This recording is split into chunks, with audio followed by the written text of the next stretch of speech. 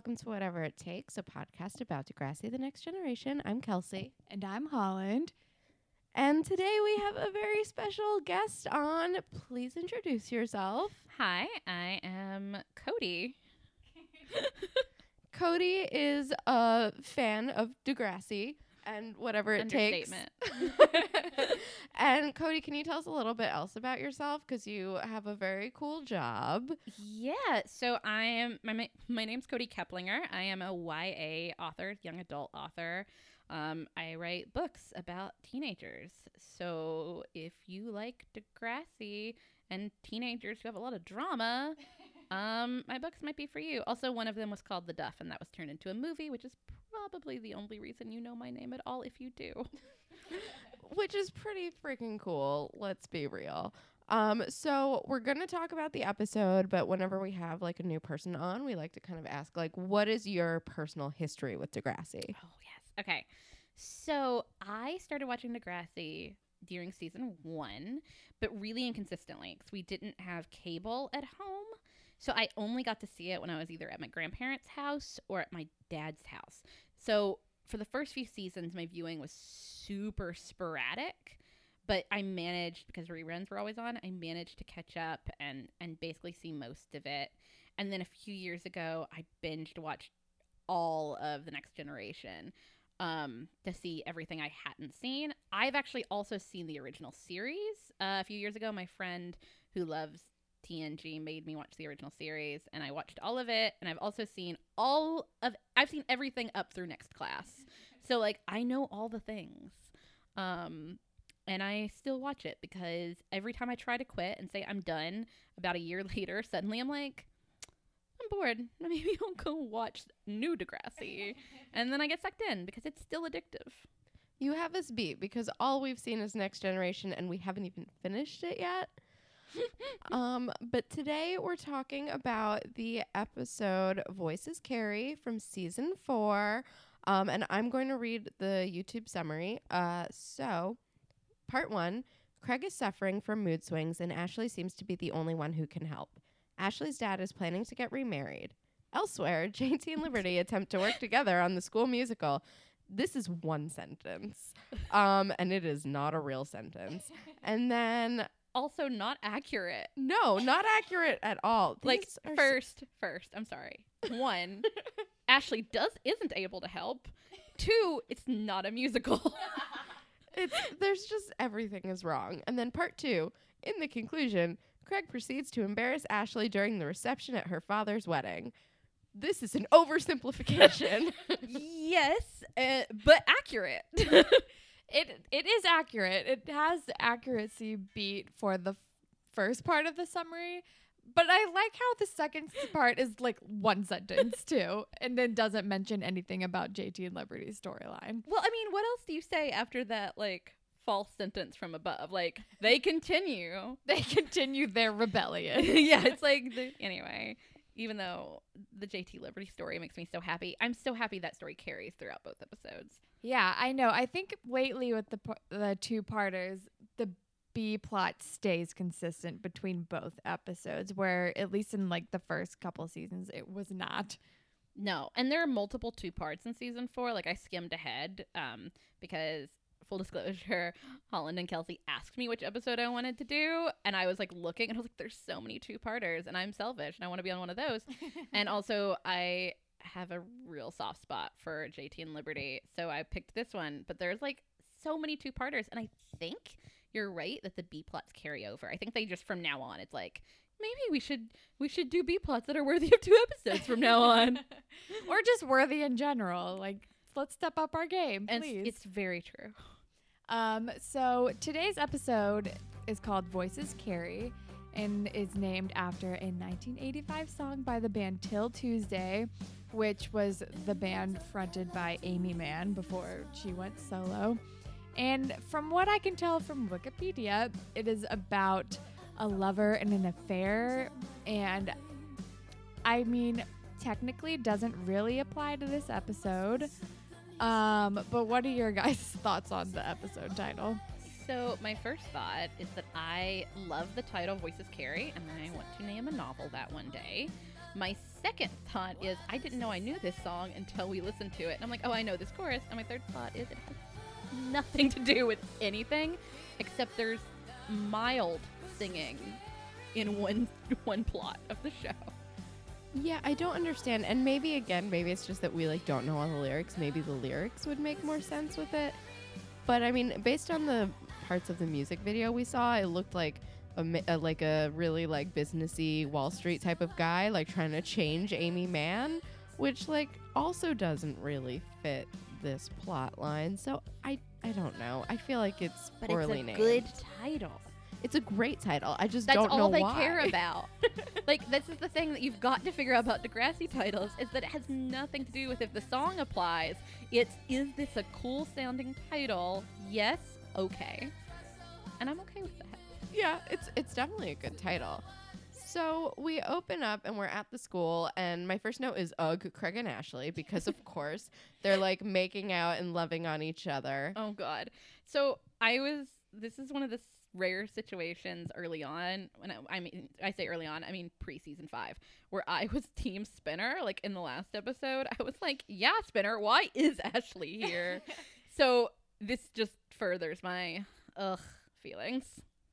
Yeah, they're disgusting. And this is when we learn that Ashley's dad is getting married to another man, because Ashley will never let anybody forget that her dad is gay, and she is still like struggling to like have that be a part of her life, which is a whole other thing.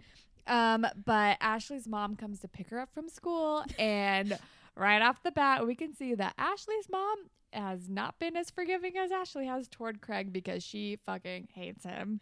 Ashley's mom is one note this entire episode, and it's hatred. It's the whole episode. She has the exact same tone of voice for everything. Don't bother. Which it's amazing. We're all team Ashley's mom in this moment for the most part. But yeah, this moment for sure. I was like, yeah, that's right. Yeah, because she's like, he's like, I'll call you, and Ashley's mom goes, don't bother, and we're like, yes, 100%, good for you, Miss Kerwin. Although, like, I do understand, like, Ashley taking Craig back, because he's so charming. Like, they were talking, and he's like, oh, I love airports, and he's listing all the reasons, and one of them is, like, all the I love yous. Aww. And she's like, did you just say that? And he's like, I only say it at airports. That was pretty adorable. That was actually that was some of the better Craig writing that they've done in a while. I'm like, oh, now I see why you'd go back with him. And then that's about it. and then he ruins it. But that's like Craig's whole deal, is that he's beautiful and charming, and then he ruins it. He just has really good hair. I think that's the answer to all this. Ashley's like, I had bad hair for so long, and I am in love with you because you have good hair. He has great hair. He can sing. He's in a band. He has witty banter sometimes. And he's damaged, and she wants to save him. Oh. You just listed all the reasons that I like men. That is my type. My type is slightly damaged, sings in a band, good hair. End of list. I can fix you. We have the good hair thing in common. Like, good hair, especially like good curly hair. Oh gosh. Anyway, I do love Jake Epstein's hair. He's a beautiful man. So, then song, and then we're in the hallway, and Ashley is like practicing telling her mom that she's dating Craig again, and she loves him, and nothing can pull them apart because they're children, and this is the conversations that happen. And I'm just like, oh boy. Where was Ellie to be like, stop? Ellie is trying to get her shit together. That is where Ellie is. Ellie is trying to pay her rent because she's stuck in a situation. Ellie is off trying to pay her rent. She's cuddling with her ferret. Oh, Ferret Bueller. And then we hear a horrible noise. Yeah, Craig can sing. You know who cannot? Fucking Marco. It is horrible. We hear the like accordion, and they come in, and they're like, oh no, tell me this isn't. And Spinner and Marco are furious, and they're like, yeah, this is our fucking single, and it's the last single that Downtown Sasquatch will ever record together. Well, and it's also the one Craig wrote for Ashley, which is even funnier because it's Marco singing Craig's song about Ashley when they're mad at Craig for leaving them for Ashley. And an accordion. I never understood the accordion. I don't get it either. But my biggest issue with this is, why didn't they just use the first take? The first take was great before Craig left. They did one really good take of Craig singing and the whole band like being super on. And the only thing that he missed was like the last line. But that they could have like just like shoved in and like even like faked it somehow. Because Marco singing was clearly a better idea than an almost unfinished. And why was he suddenly using the accordion? He was playing the bass before. Part of me thinks that it like the people maybe wouldn't let them like use that as a take, and they're like, okay, well, we're gonna do this, and we're gonna do this out of spite to show Craig just how much we hate him. This is what he did to us. This is what it sounds like when you betray your friends. We're just going to do this out of spite and make it sound as horrible as possible. Who was playing the accordion is what I want to know. I really want to know who learned how to play the accordion. Marco. Oh, I forgot about that. Mm-hmm. Oh my God. But okay. And he's got it on a sick boom box. And I'm pretty sure I had the exact same one. And it was great. I'm pro boombox. And Ashley and Craig are just like shocked, and Ashley like repeats like, I'm with Craig and that's it and everything's gonna be okay, to like after Spinner and Marco storm out because they're just trying to rationalize their relationship to themselves and to the world. It was weird timing for her to say that though. Like literally Spinner and Marco walk away and Ashley comes over and like leans on Craig's shoulder and is like, that's it, Mom, I'm with Craig, I'm happy. And I'm like, you're not going to talk about what just happened with Spinner and Marco? It was very strange. It was weird. For her saying that, what I was getting was that she was trying to make him feel better because he was like clearly bumming real hard. So, by reminding him that her mother hates him. Like, what? Like, it was very odd. Well, Ashley's not known for her perfect logic skills. That's not her whole deal. And then we are with Manny and Liberty and JT, and we start to get tinglings of JT and Liberty shipping. It's perfect. And so they're walking and they're talking about like how Liberty wrote this like play based on Dracula. Not based on the movie, a book, as JT reminds us. JT's like forever an idiot. But it was very sweet, and they were just like, Liberty, this is great. And JT calls Liberty brilliant and then walks away, and Manny and Liberty look at each other and they were like, what just happened? And they smile and like carry on. Okay, what's funny here is it's not even acknowledged that like a hot minute ago Manny was dating JT. I'm honestly glad that they've all seemed to bury it deep inside of them. I forget every time I rewatch, and then it happens. I'm like, oh, right, this actually went on for several episodes. Yeah. But yeah, no one acknowledges it. I think everyone in the world, including the viewers, have already just forgotten that it was a thing because it was just so unnatural to begin with.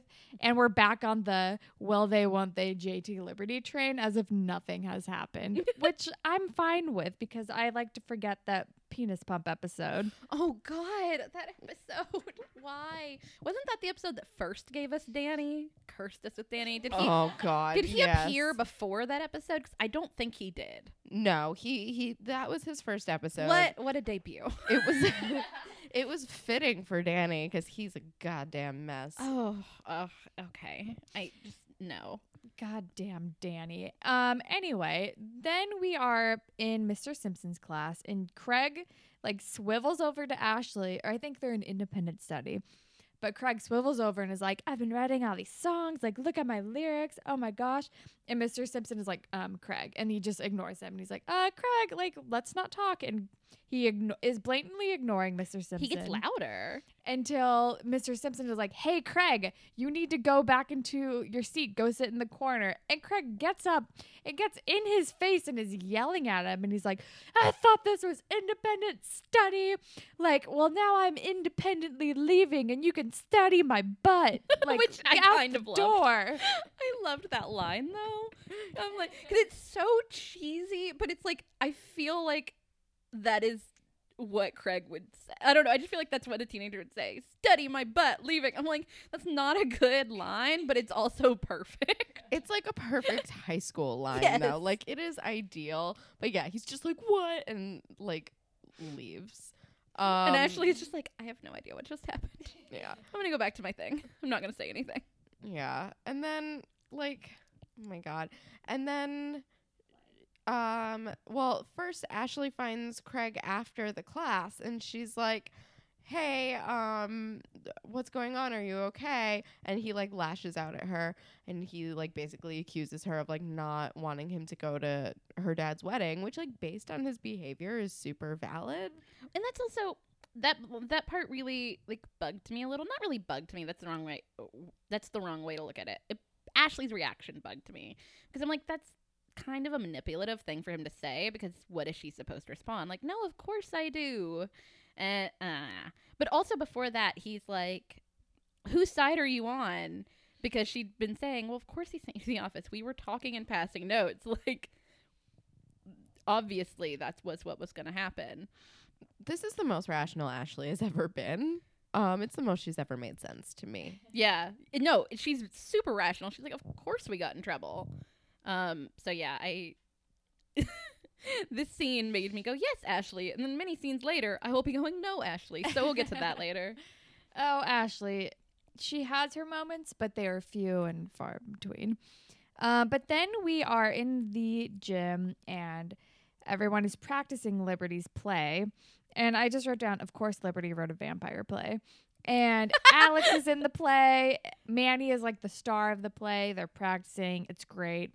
But then Mr. Raditch is like, what? Vampires, violence, sex? What's happening? He doesn't say sex, well, to be fair.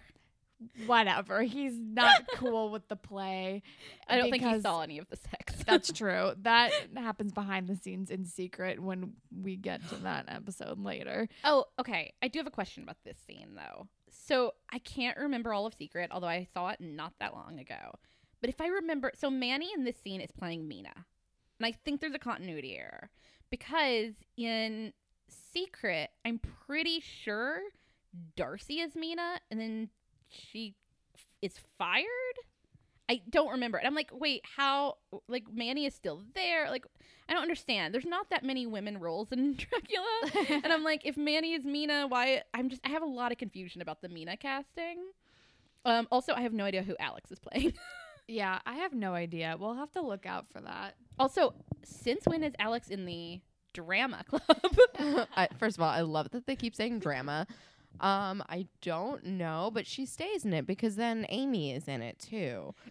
Why are Alex and Amy in the drama club? Alex is over time becoming more of a joiner. But Amy? She's like, well, Amy, I think, just follows Alex because Amy doesn't have other friends. And Alex is becoming more of like just, I mean, I don't want to be like she's conforming and selling out, but like she's becoming like less interested in like being an asshole with Jay, and she's like befriending Paige, and she's vice president. So she has like that whole thing going. So I think she's kind of like evening out. So it makes sense to me. And I think she's playing like a nurse or something. There's always a female role in plays like this that are like handmaiden. Yeah. I love Alex so much. Every time I rewatch, I'm like, I am so in love with you. Be my best friend or my girlfriend. Either one would be fine. The theme of this podcast is and will always be, I love Alex. Even when she's really mean, I'm like, I get you. Yeah, even when she's really mean, you're like, oh, you're so cute. I like it. Because when she's mean, she's still funny. Also, she always has good earrings and clothes, and I love her. All of the hoops and all of the wife beaters. I'm still pro hoops. I don't have pierced ears, which is probably a good thing. 'Cause I would have these massive, like, crazy earrings all the time. So speaking of hoops, maybe we should get into fashion, please, before we forget. Ashley is wearing like this skull vest thing, which is amazing. I, unsurprisingly, loved it. Also, when she and Craig are sitting down in the hall, like practicing whatever, they are wearing like matching Converse, and it's like, of course they are. Yeah, I actually, for that scene, I wrote down Ashley's Converse and like leather like wristlet are that she looks like an ad for like what's that like anti-drug ad like Oh my god, yes, I know what you're talking about. you know, it's got like a pointing up symbol in it, but it looks like an ad for one of those, and she looks like the cliche like when the dog is talking to the girl, it's like, you've been smoking a lot of pot lately. That is like 100% what she looks like in that moment, and it's perfect. Were they called like above the influence ads? It's like yes, and yes, and like sometimes it would be like it would like cycle through like blank is my anti-drug and stuff like that, and then there were the ones where like ever since she started smoking marijuana, she's like been like totally like unreceptive. It's like she blends into her environment, and it's like the melted girl sitting on a couch or something. But anyway, all those people always had like untied Converse and a leather wristlet, and that was Ashley in this moment.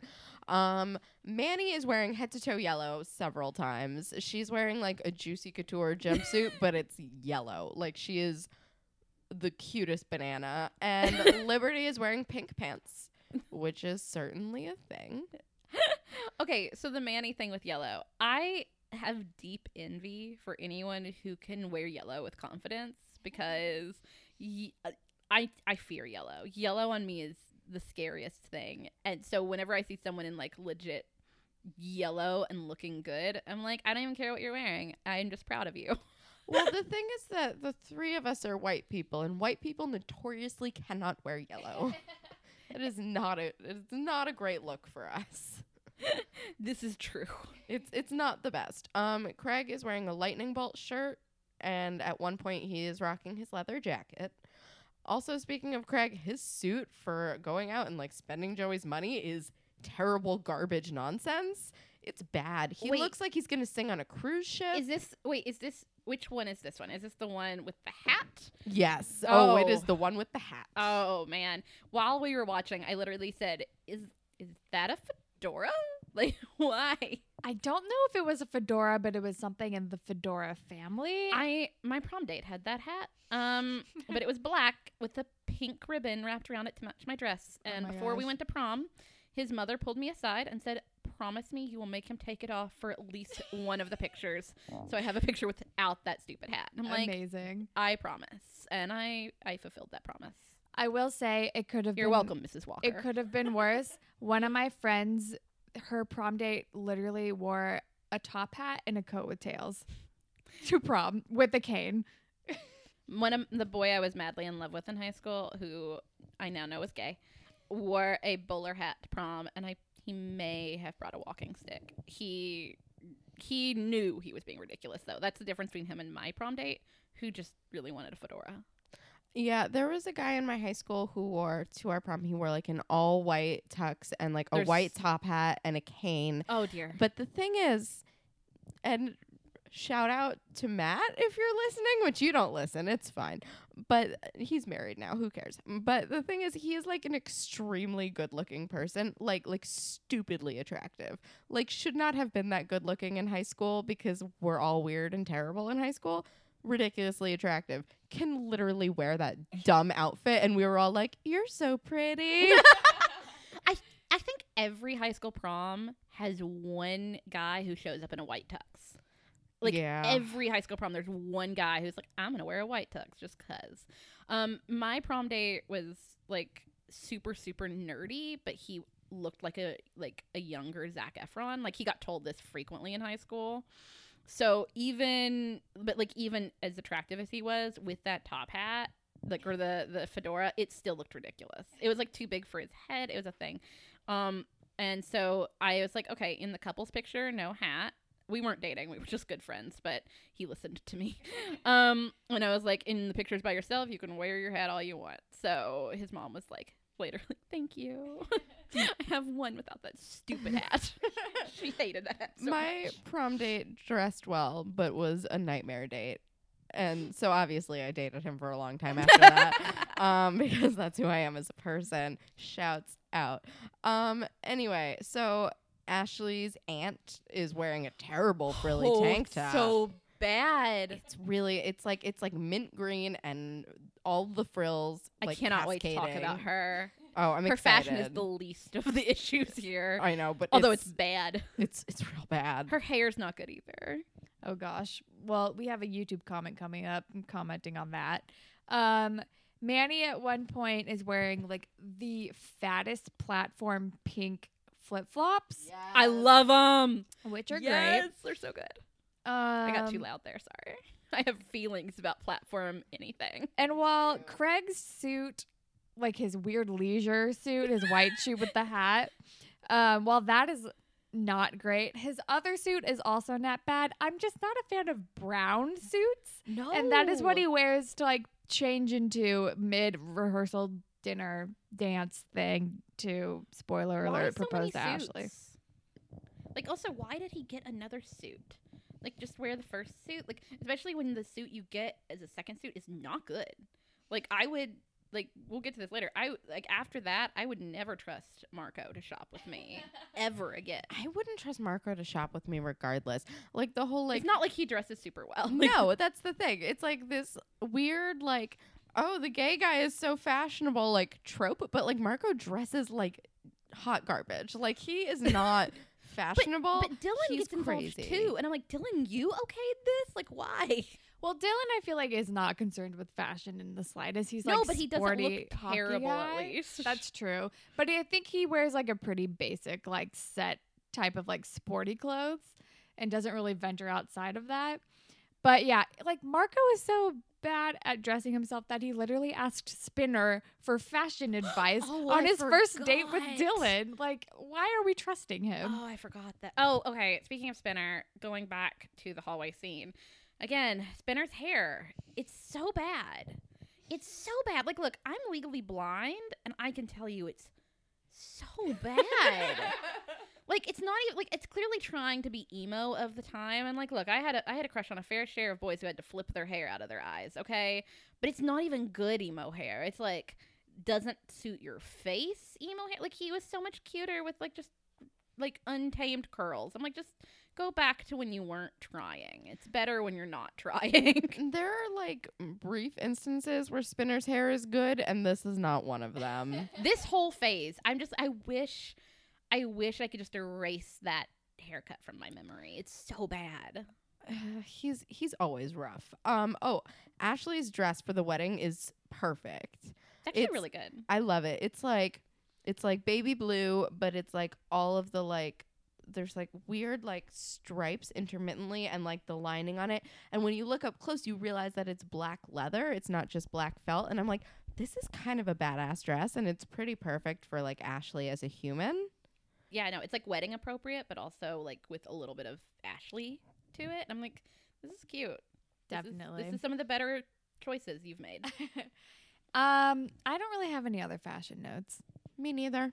I do. JT, once again, is collaring all the time. Like, I remember this episode, and every time I remember it, I remember that JT had a collar on in Lots like of every scene. Cuffs and collars. And I'm like, I think in one of the episodes you guys mentioned that he looks a little Chandler Bing, and that's kind of appropriate. I'm like, that's actually pretty spot on. And I'm like, but isn't JT supposed to be kind of like cool now? Well, the thing is, pseudo cool. the thing is that if his clothes were more ill-fitting and this was the 90s, it would be very Chandler Bing. But like I distinctly remember that like that was like a staple outfit of like the Abercrombie and Fitch sort of brand. See, I don't remember this only because I grew up in Kentucky, and like camo was what was fashionable where I'm from. And if you were a dude and you wore a collar to school, like too much. Like the only guys I ever remember wearing collars to school at this time were definitely nerds who came out of the closet in college. So and that's why they actually dressed decently. But like in my like where I'm from, if you wore anything besides like basically what Spinner and Craig wear is pretty much like other than camo what the boys in my school wore. Yeah, no, it was like a staple of Abercrombie and Fitch and some like American Eagle type of stuff, like with like a touch of Hollister. Like if you like morphed all those three stores together, you would basically have like JT's look, which I mean, I don't know about Canada, but like as far as like where I grew up in like Northeast Coast area, like that was very like of the time, like coolest guys in school dressed that way. Yeah, where I'm from, the cool guys were in the Future Farmers of America, so I say cool with air quotes. No, it was definitely like that in Northern California too. It was all about Abercrombie, American Eagle, Hollister, end of list. And they're all basically the same store anyway. Hollister and Abercrombie are owned by like the same people. I think Hollister is owned by Abercrombie. Garbage people. It's, horrible people, but all of their clothes look the same. The difference is you could walk into Hollister without gagging because of the smell. But you couldn't see because it's like pitch black in that store. Oh, I know, because I'm visually impaired, and my friends would be like, let's go into Hollister. I'm like, I will wait out here because I can't see in Hollister. It's crazy. So where are we? Mr. Radich was censoring the play.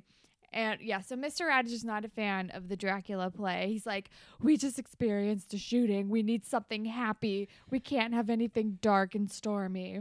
And it's like, of course. He does not understand how people process at all. Not at all. And he also, he doesn't just want to make it like bright and shiny. He wants to make it bright and shiny and like pro Degrassi. Like he wants like pro Degrassi propaganda. Yeah, no, literally, that's what he wants, because he's like, what about a musical? And Liberty's like, a musical of Dracula, which immediately made me think of Forgetting Sarah Marshall.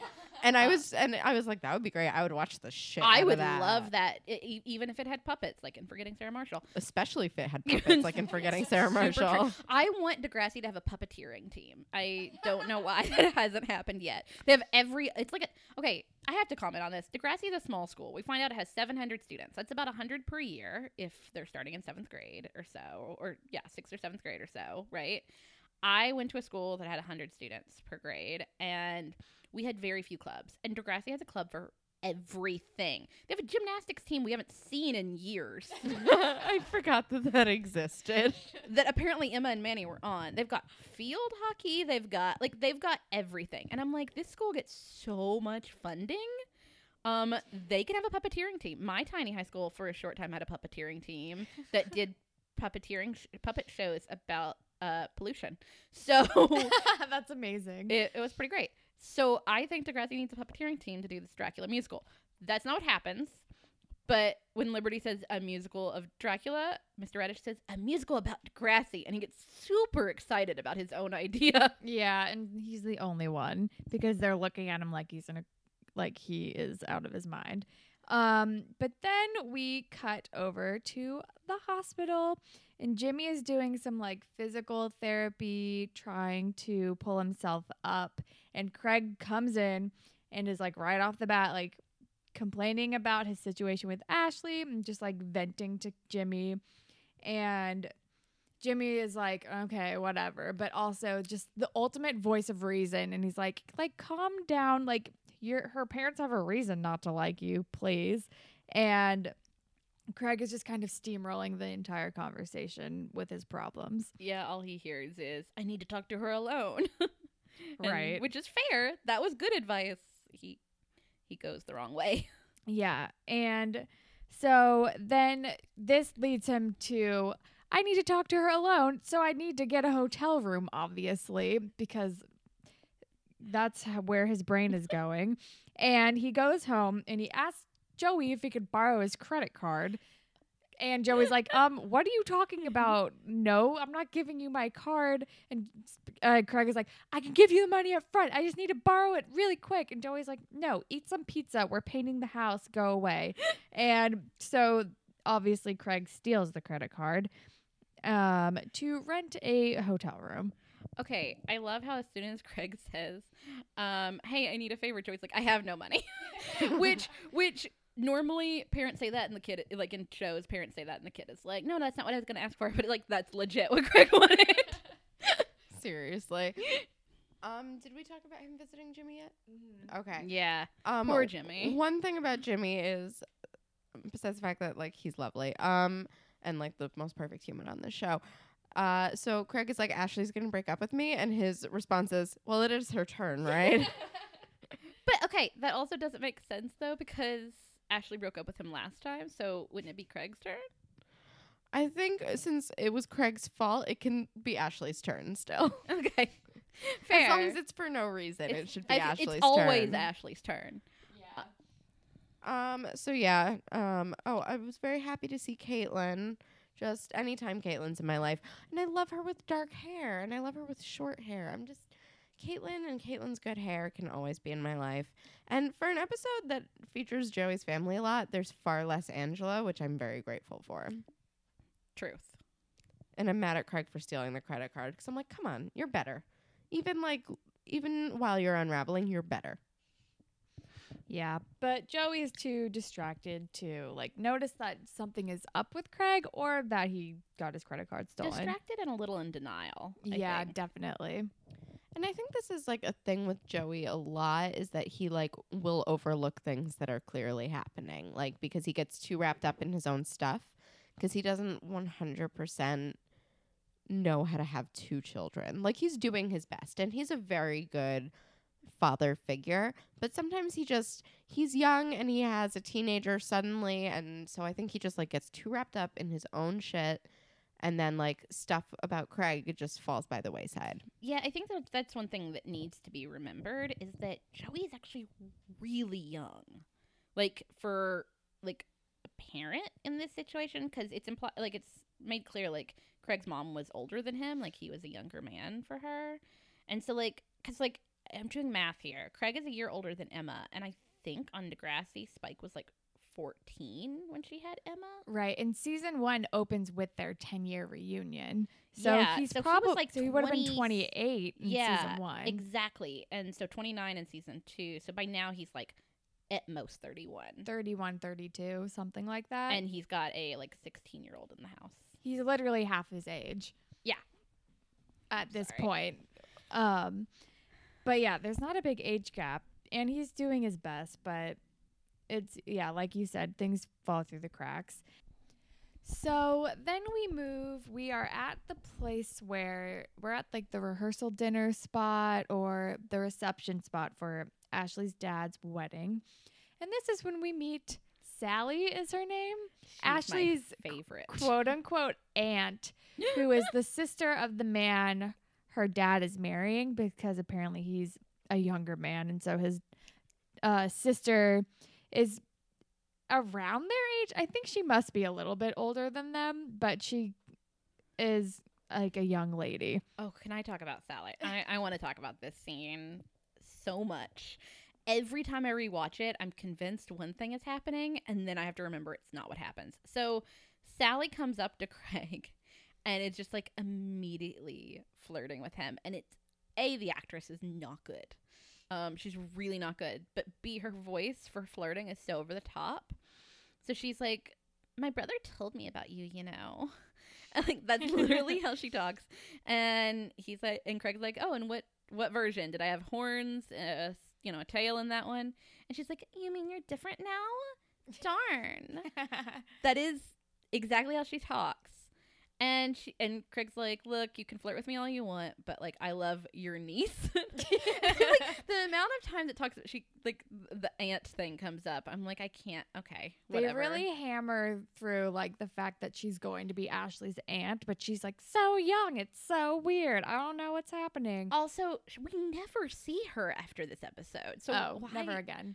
Okay, but hold on. We're not even done with the scene yet. So then Ashley comes up and is like, I thought you only said I love you at airports. And then Sally literally just wanders away. Ashley doesn't even address the fact that you were just hitting on my boyfriend. No, it's never said again. Every time I watch this episode, every time I'm like, oh, this is a setup. Ashley asked her to flirt with Craig to make sure he wouldn't cheat on her. This is a test because the acting is so bad and so over the top. But that's not it at all. Apparently, Ashley did not have her do this, which makes more Sally stuff that happens later even stranger, because Ashley caught her hitting on her boyfriend, and Sally just wanders off like nothing happened.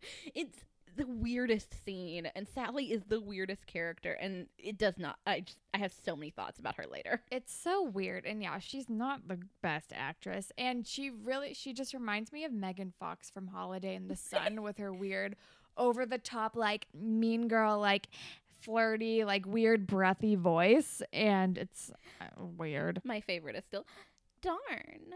I can't. Darn, you're not a monster person? You mean you're different now? darn. I'm like, I can't handle it. It's so stupid. But then Craig is like, I have to show you something. And then he brings her to the hotel room and they're like, oh my God, we finally have a space to like be alone. And Ashley's very excited about it. And she's like, there are 2 beds. And he's like, yeah, there are 2 of us. And it's like, oh, Craig, you're such a smooth talker. Wait, I have to go back a second, though, because something about this confuses me, and I'm hoping one of you can explain. So Craig's like, I have to show you something, and he shows her the key, and he's like, it's a hotel room for later. And at some point, doesn't Ashley's mom show up in that moment for a second? I can't remember. I think she does, and it's still, like, ugh, Craig, basically. Yeah. And then suddenly they're at the hotel. I'm like, what did Ashley say to everyone is there, like, getting ready for this. Like, how did she get away? Was she just like, BRB, like, before she takes off to this hotel room with her? I'm just so confused. Does no one wonder where Ashley went? Like, everyone seems to be relying on her for stuff for this wedding. Like, I'm so confused about this moment. I don't know. I have a feeling like she just managed to slip away because Craig asked her to go with him. So he leads her in, and it's C and A with the heart and rose petals are on the floor of the hotel room. And I'm like, this is just too much. Like, we don't need... I mean... It's just so, like, television cliche with the rose petals. And I'm like, you're children. Just stop it. But so where did he get rose petals? When did that happen? I have no idea. But, the 2-bed thing was sweet. And she was like, what if we did 1 bed? And I don't know if this was a direction that they gave her or if she did this unconsciously. But she opened her legs. I noticed that, too. She straight up opened her legs. And I was like... I mean, that's actually, like, fairly realistic. But also, was this a direction that, like, one of the directors gave her? Or is it just, like, an instinctual thing? Or was she just like, I feel like my character would do this in this moment? Like, I want to know the backstory just to that, like, slight opening of the legs moment. I'm going to hope it was not a direction her director gave her, because that seems real creepy. Because I'm pretty sure she's actually underage, like the actress is at this moment. So I'm going to hope that she was just like, oh, I didn't even realize I did that. It's just like a thing that I felt like I should do. Or like maybe she's like, I was just adjusting. But yeah, so that happened. And then they have sex. Craig is so excited, by the way. Like, I love, like, his joy in that moment when she's like, what if we just needed 1 bed? And he's, like, confused for a minute. Because he's stupid. And then he's like, huh? Which amuses me, because I'm like, Craig, like, you were trying to get in her pants so hard when you guys were dating before. And now you're like, wait, what?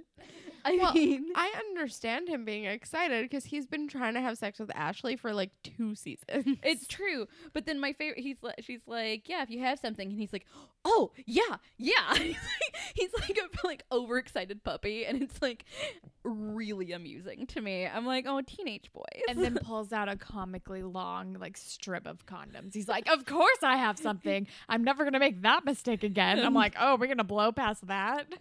I'm never going to be without. That's what he says. Never again will I be without. Yeah. Which implies like we're going to have sex a lot after today. And I'm like, okay, Craig. That and just like the casual reference to impregnating Manny. I'm like, well, at least we've learned our lesson. Oh, I didn't even think about that. Like, to me, I read that moment as after today, I will never be without.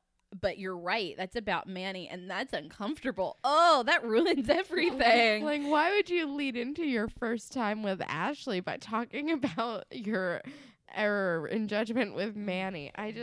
Oh, dear God. And then after the sex, Ashley has some... Wait. So the commercial cuts off as they're about to have sex, and then it picks up again in the middle of Craig, like, talking while he watches TV. I mean...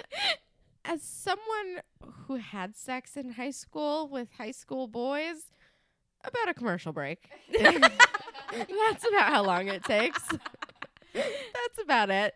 But Craig's like not even looking at her. He's just like, no, while he watches TV, and then it's like 2.5 minutes, and then by then it's like, so I guess we're gonna watch TV, and she's like, her hair is like perfect sex hair, and then she starts crying, which like, okay, it's an emotional moment. So that he's also panicking. That felt accurate to Ashley. I'm like, yes, Ashley would be the one that cries in Ashley this moment. would cry after sex. And she'll write a song about it later, I am sure. Oh, yeah. It'll be very sad for some reason, even though it was like a happy moment. Whatever. And she's like not even crying because she's happy or crying because she's sad. She's just crying because she has so many feelings. She's like, but Craig also is like, I'm sorry for whatever I did. I immediately apologize. I'm like, Craig, that probably should be your reaction at this point, as many times as you've screwed up. It's true. That's kind of how he should respond to all things. And then Ashley's like, no, I'm just feeling all my feelings, but I'm happy. And so that's a nice moment, I guess. I don't know. It's fine. And she's like, I have to go. It's my dad's wedding. I have to leave now. And he's like, but I have food here. And I'm like, well, that's a solid argument. I mean, there will be food at the wedding, but I like that that's his go-to. And then he's like, but I'm your Craig. And I was just like, ew, I hate this. Okay, but hold on. We skip over a really important moment where he's like, she's like, I'm overwhelmed. And he's like, well, we could get out of here. We could get an apartment in Vancouver. And I'm like, is this Craig's go-to thing every time? Like, this is sort of what he did with Angela with British Columbia. I'm like, is Craig's go-to thing like, let's just leave and go move somewhere? Yes, Craig. But Ashley ignores that completely. Like, doesn't even act like that's a strange thing for him to say. That's true. And it's not even like, let's just run away. It's always like specifically, let's run away to British Columbia. Or Vancouver. Well, Vancouver is in British Columbia. That's true. So it's my like Canadian geography is terrible.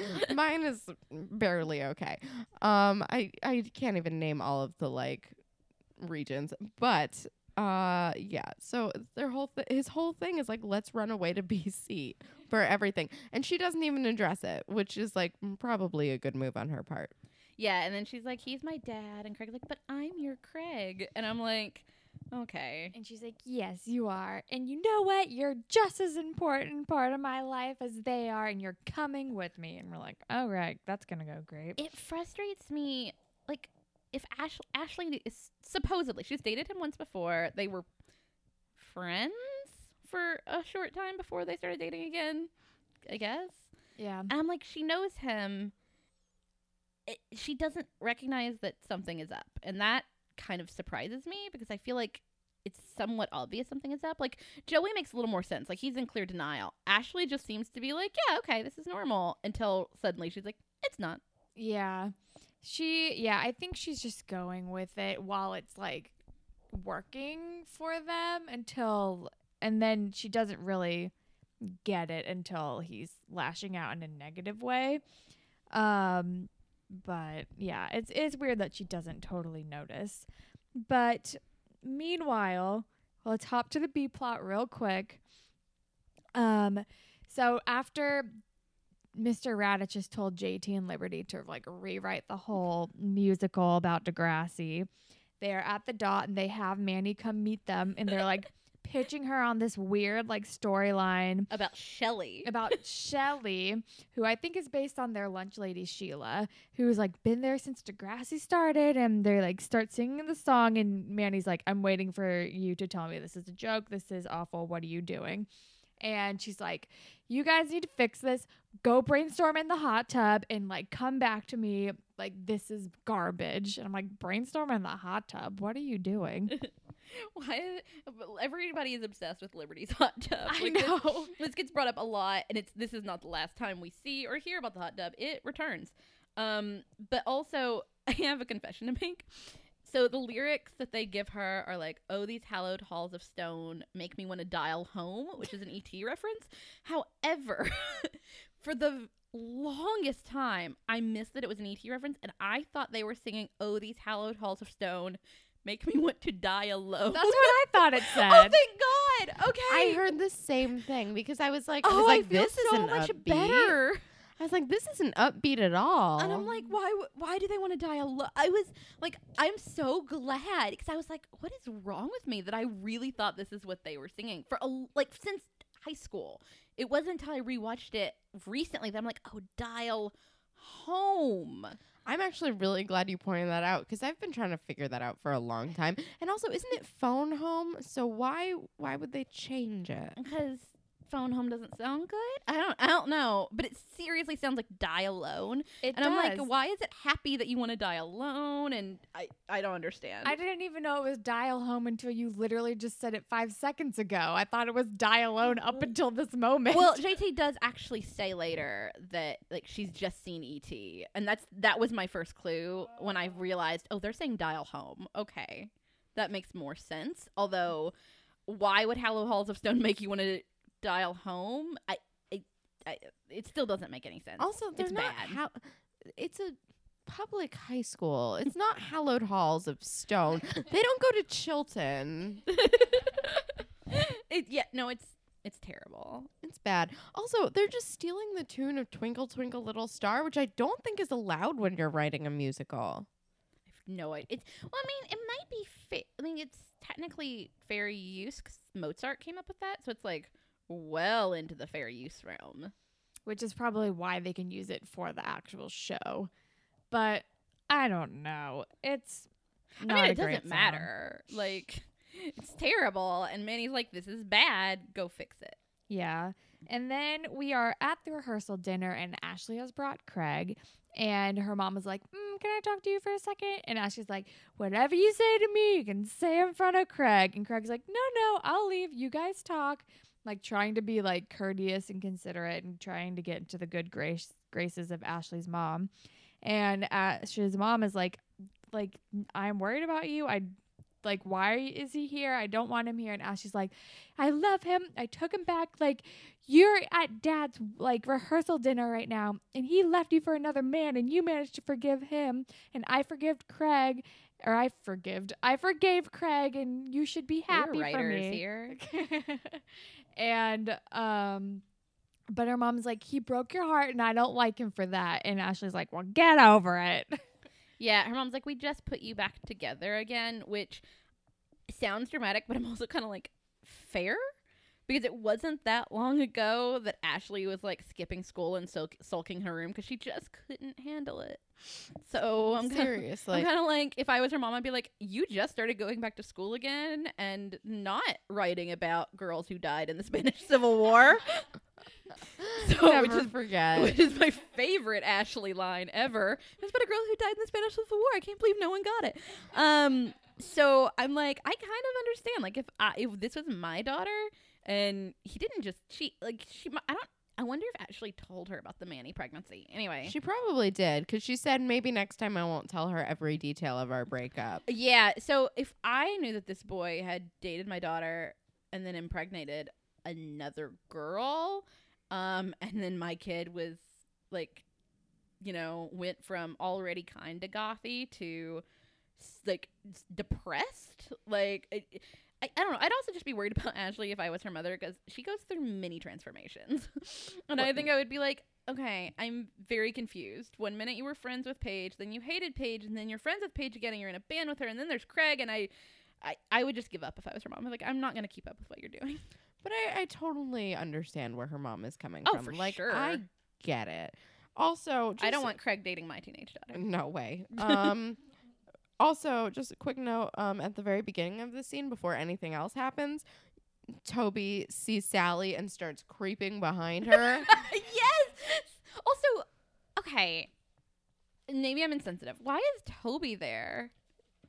Toby is Ashley's stepbrother. Yeah, but it's her stepbrother. He is the son of her mom's new husband's family. I don't know. I think it's just that they're all kind of blending together, like, as like one big, like, supportive unit. I don't understand this.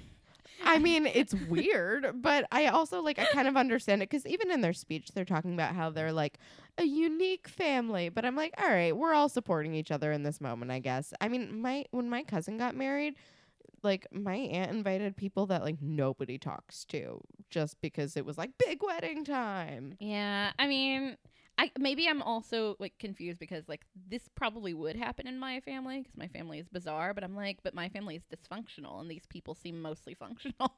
Yeah, I think it's also, I would just not want Toby there. If I was Ashley's dad, I'd be like, can you leave that kid at home?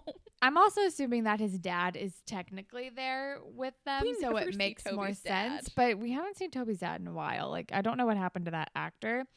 But I think like technically Jeff is probably there as Ashley's mom's date, and Ashley's mom is there because she is still like very, very close to her dad. Like they still love each other, but She's they're throwing just the not wedding. in love with each other. Yeah. So I think it makes sense that Toby is there because his and like the rest of his family is there. It'd be weird if they only left Toby at home. It'd be great if they only left Toby at home. I am notoriously anti Toby. Yeah. But then I think like they're all dance. It like cuts to them all dancing together, and Toby and Mrs. Kerwin are dancing together, which I thought was strange.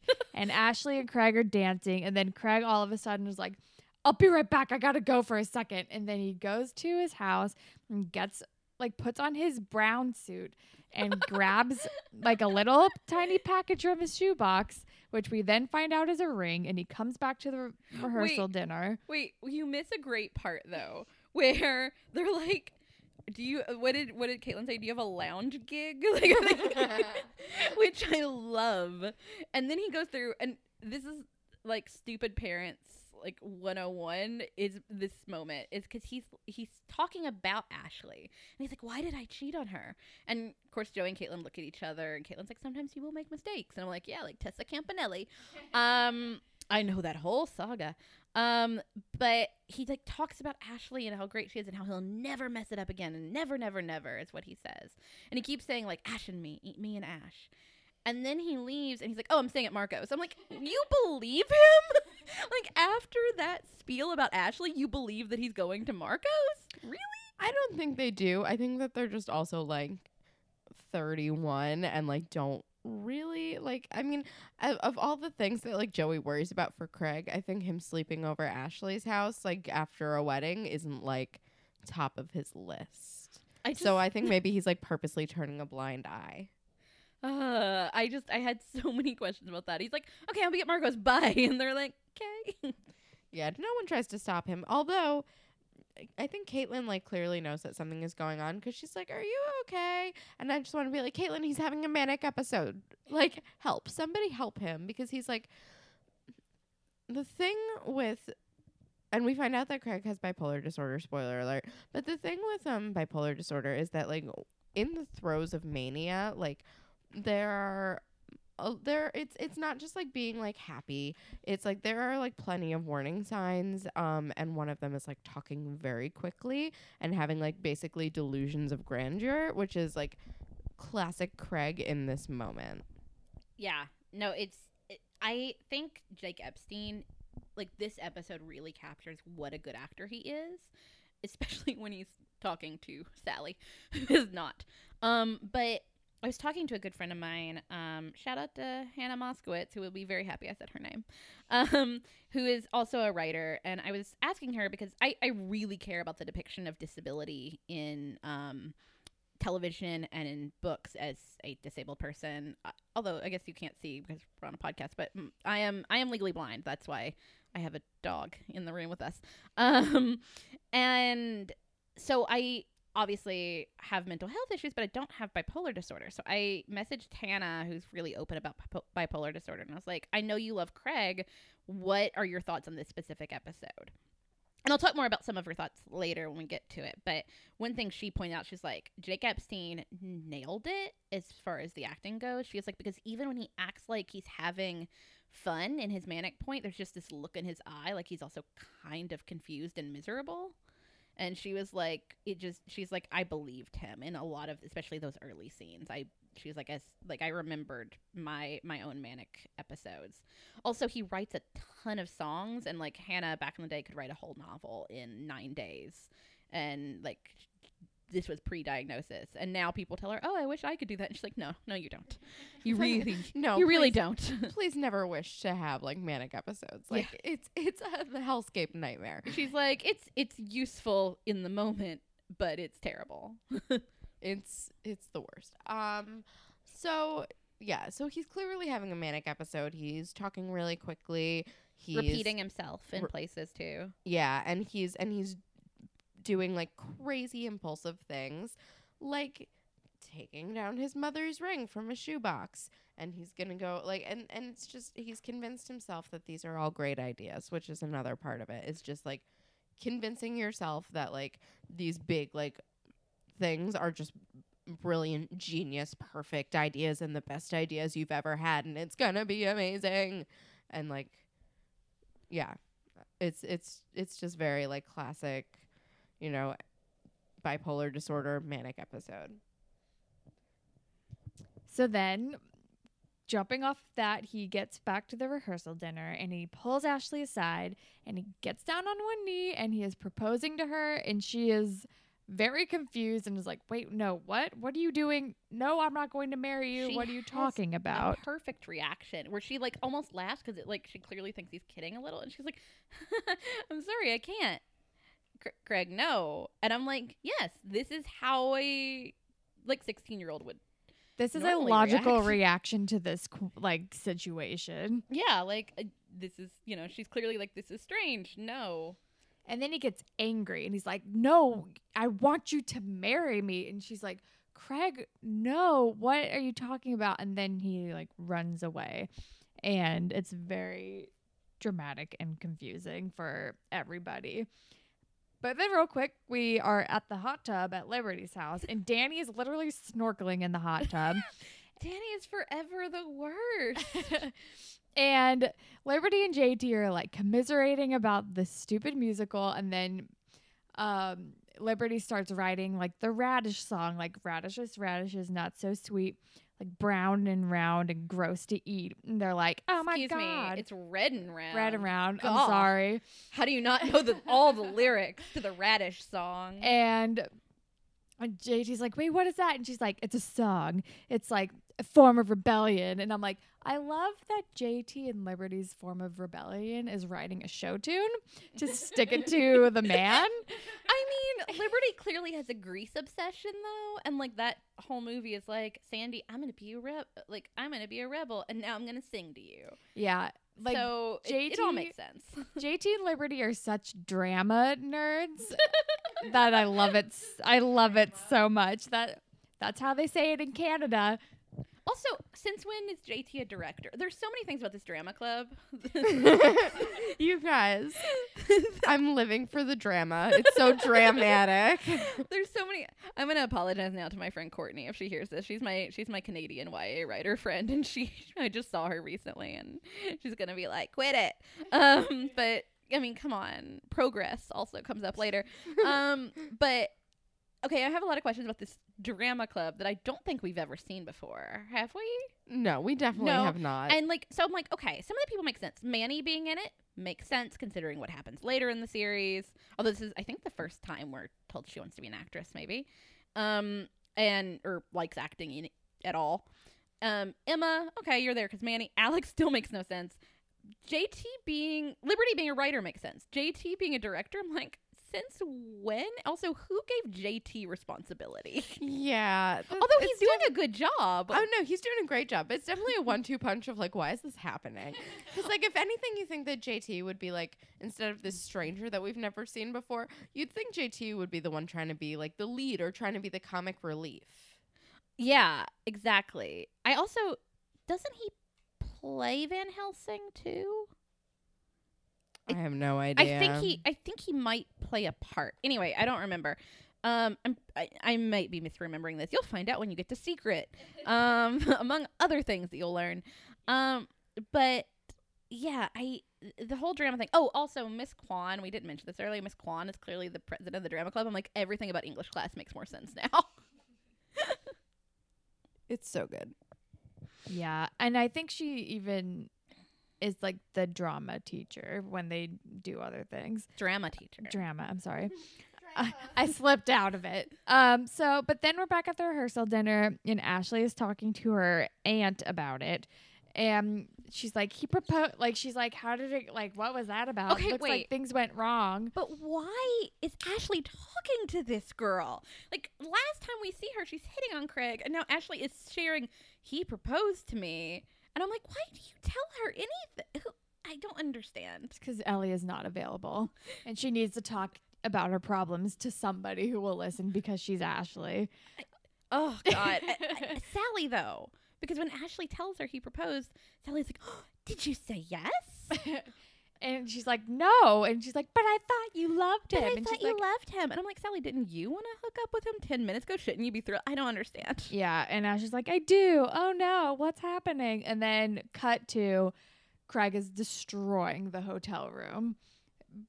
He's like knocking everything down. He is not handling the denial of the proposal well. It's like the climax of his manic episode, and that's where part 1 ends. Yeah, it's an intense ending.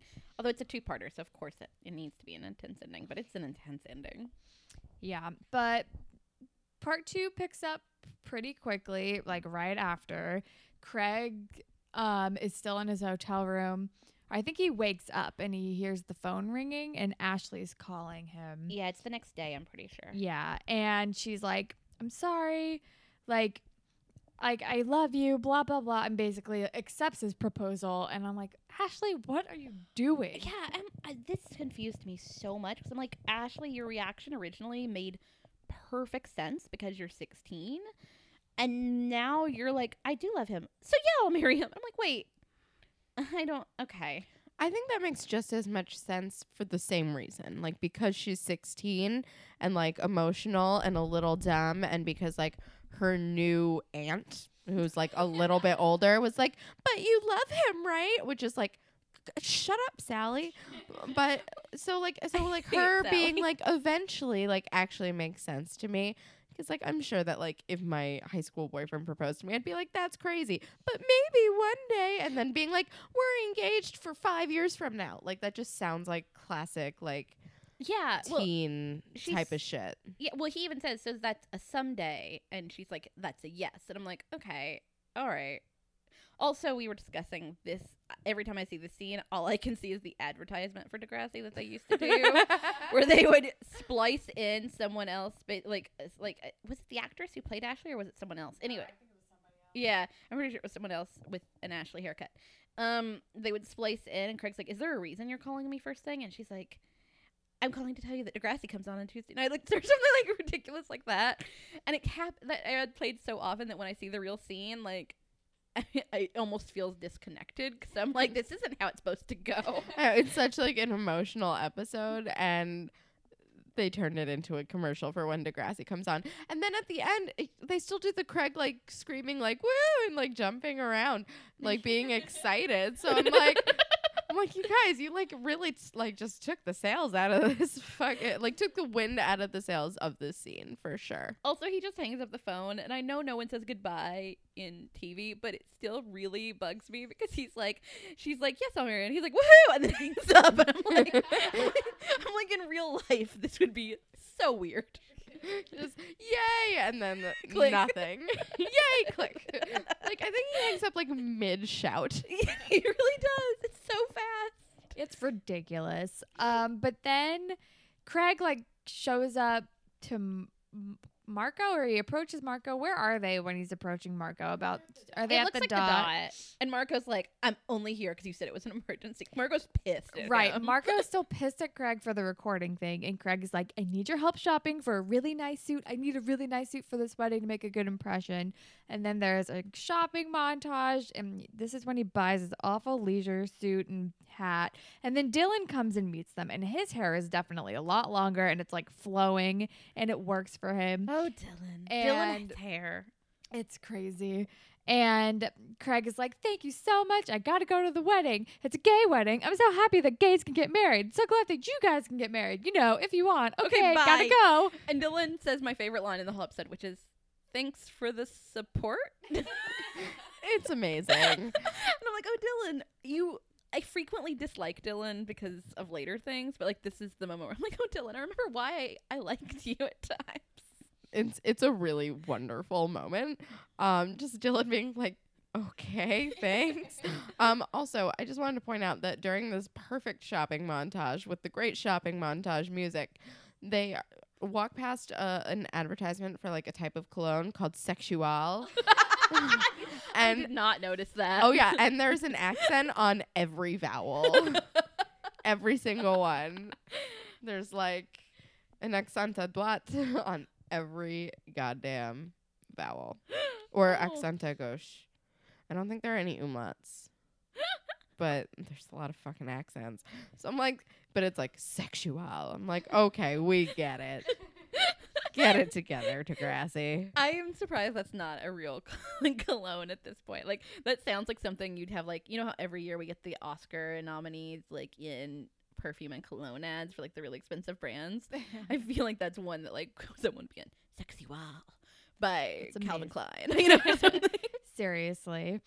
But then we are back in the gym, and JT and Liberty are like handing out their Radish song to all of the people in the play, and they're like, wait, what happened to Van Helsing and vampires? What have I even been practicing and honing my craft for? And like, I think that's what that's basically what the main dude actor in the play is like. And they're like, we don't know. Like, we've never seen this kid in our lives. I think his name is, oh crap, I'm forgetting what his name is, but Nate, I think it's Nate, because he's in like 3 episodes and he just seems so confused in all of them. Like, who are you people? You're very strange. Why am I here? But they're handing out this song and we're like, what is this? And they're like, it's a form of rebellion. We're singing it to Radish to stick it to the man. And they're all like, fuck that. I don't want to get in trouble. And they all walk out on them. Even Alex is like, I'm not getting expelled over a song. Yeah, like that's a lame way to get expelled. Come on, Alex, you're the one I wanted to be like, yeah. Can you imagine Alex singing the song No. to Mr. Radish? Like, see, that's the thing. Her excuse shouldn't have been, I don't want to get expelled over a song. Her excuse should have been, this is a little lame. Seriously. I'm sorry, I shouldn't use the word lame. That's ableist. I'm training myself. You're better than I, because sometimes I like forget that certain words like that are even ableist, and then I'm like, I need something to like. I need my phone to buzz every time I'm accidentally being an asshole and using a word that I don't even like. It doesn't even occur to me. The main ones I try to work out of my dialogue are like lame and dumb, because they are specifically about specific disabilities. Like, I know a lot of people are anti the word crazy. I think like, as someone with mental health issues, I think in certain contexts crazy isn't ableist, but I think in others it is. Speaking of which, there's a lot of ableist language in this episode of Degrassi, starting with JT early in the first part says social retardation or something, and I'm like, we all groaned. We're like, no, 2005. Like, Marco uses the R word in episode 2, and I'm just like, guys, Degrassi, you're so good about certain things and so bad about others. We're better than this now. But there's also a lot of use of like insane and crazy in an episode about mental health. And I'm like, yeah, I'm not crazy about the word psycho being thrown around. Yeah, you're not crazy about it. Yeah, I don't love the word psycho being thrown around. You know, I'm gonna play for mental health things. I can say whatever the fuck I want. I'm playing that card. Yeah, no, I'm not crazy. Damn it, I'm not. We're gonna back up.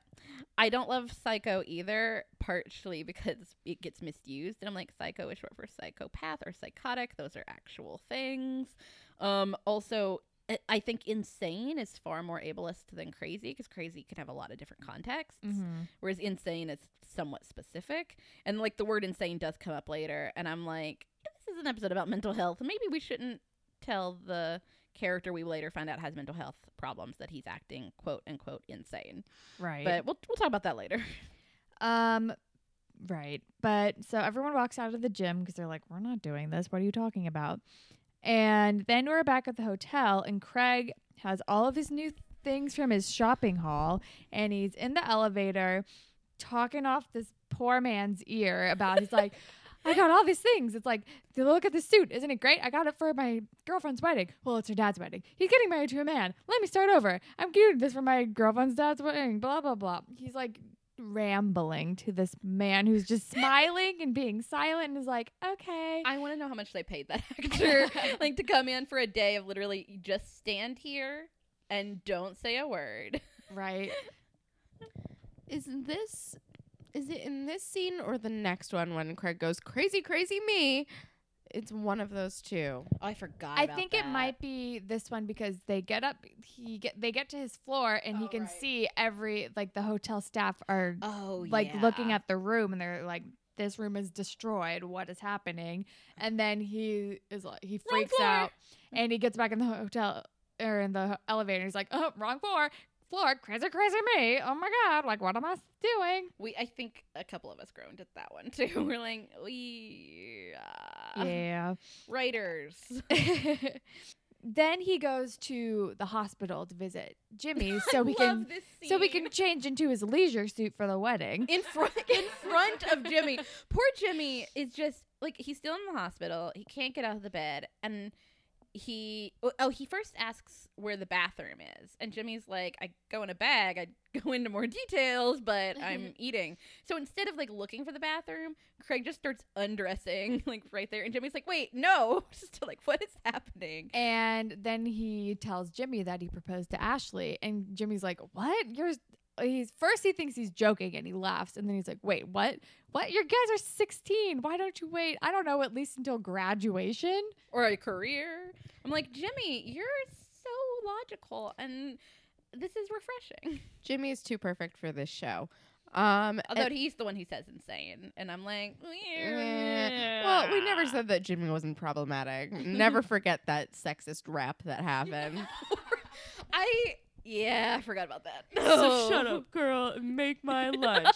Yeah. Oh, I hate it. Drake's first rap. Drake's first rap was not the best. But he also says, "Are you drunk?" Which is just kind of like that is often what like a manic episode looks like, is a person who's like taken speed. He's like, "Are you drunk? Are you high?" And like that's when he says insane. But that's or like lost your mind or something. But that is also like classic like manic episode. Like if a person like seems kind of like they're on speed but they're totally sober, there's something going on. This is also when Craig puts on that hat, and I was like, this is an obvious warning sign.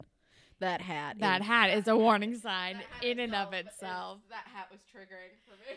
And and you have such good hair, Craig. Like, if anyone should never wear a hat, it's Craig. Like, don't hide your beautiful hair. Yeah.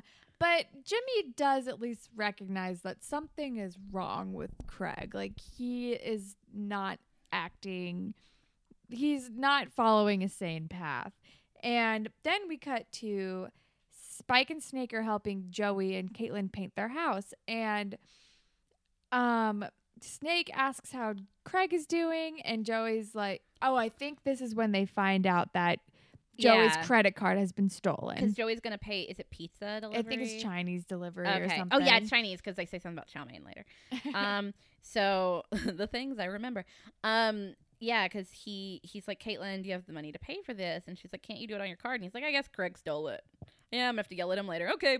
Like, that's kind of his reaction. And Snake is like, how is Craig doing? Like, I'm worried. He's clearly very worried about Craig. He can tell that something is up. And Joey's like, oh, he's fine. It's nothing a good grounding can't solve. I'm like, that is not correct. And then he gets the call about the damage to the hotel room. And it's just like one thing after another. I love Snake. Okay. I love Snake, period. Snake is Snake forever.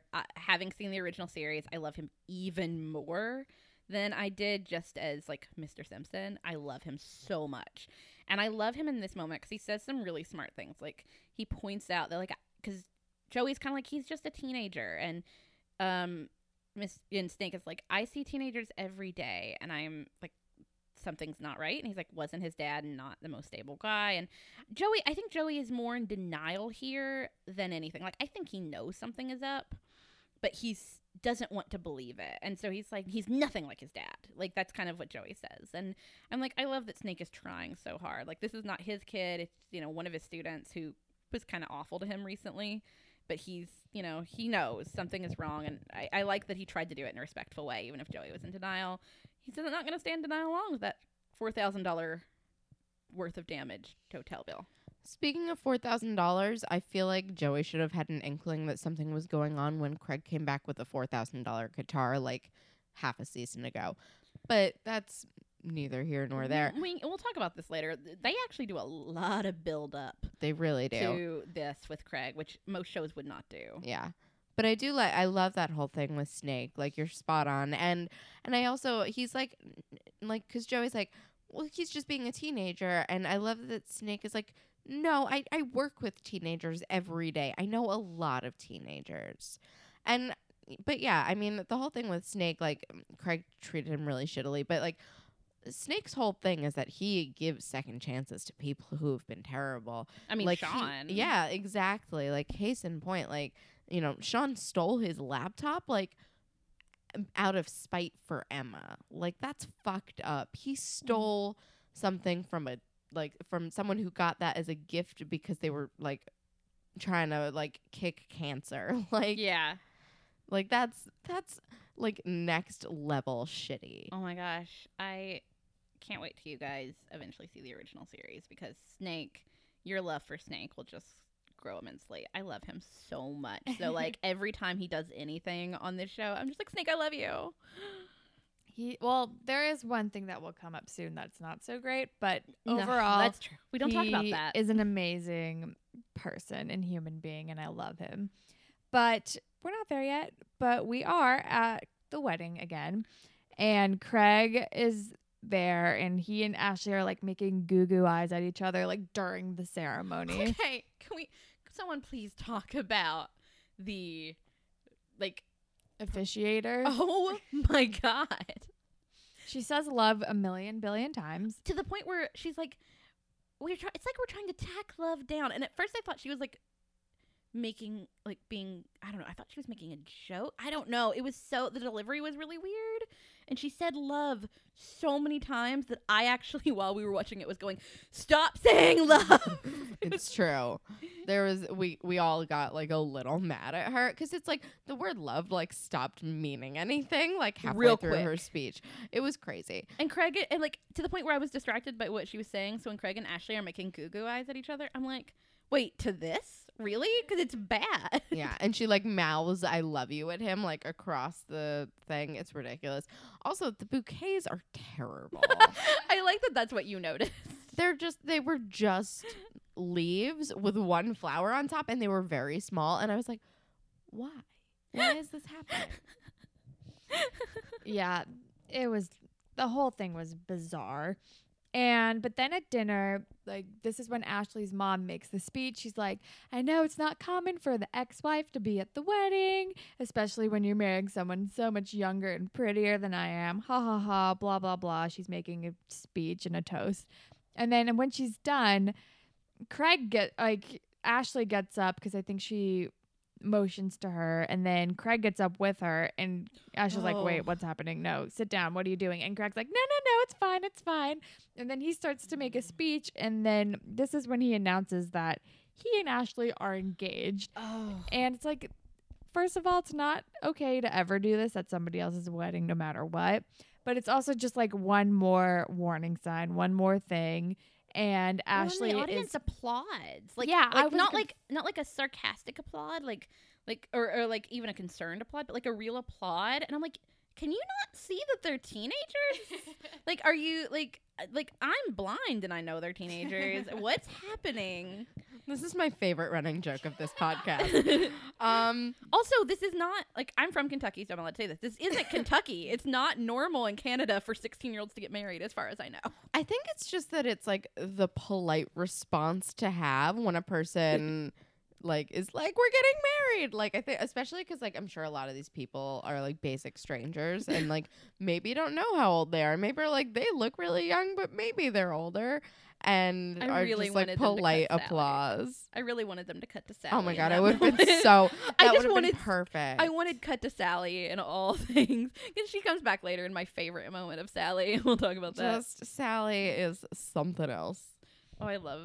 Sally doesn't make any sense. She's just there to fill a role. It's so weird. But then Ashley drags Craig outside and is like, what are you doing? Why did you do that?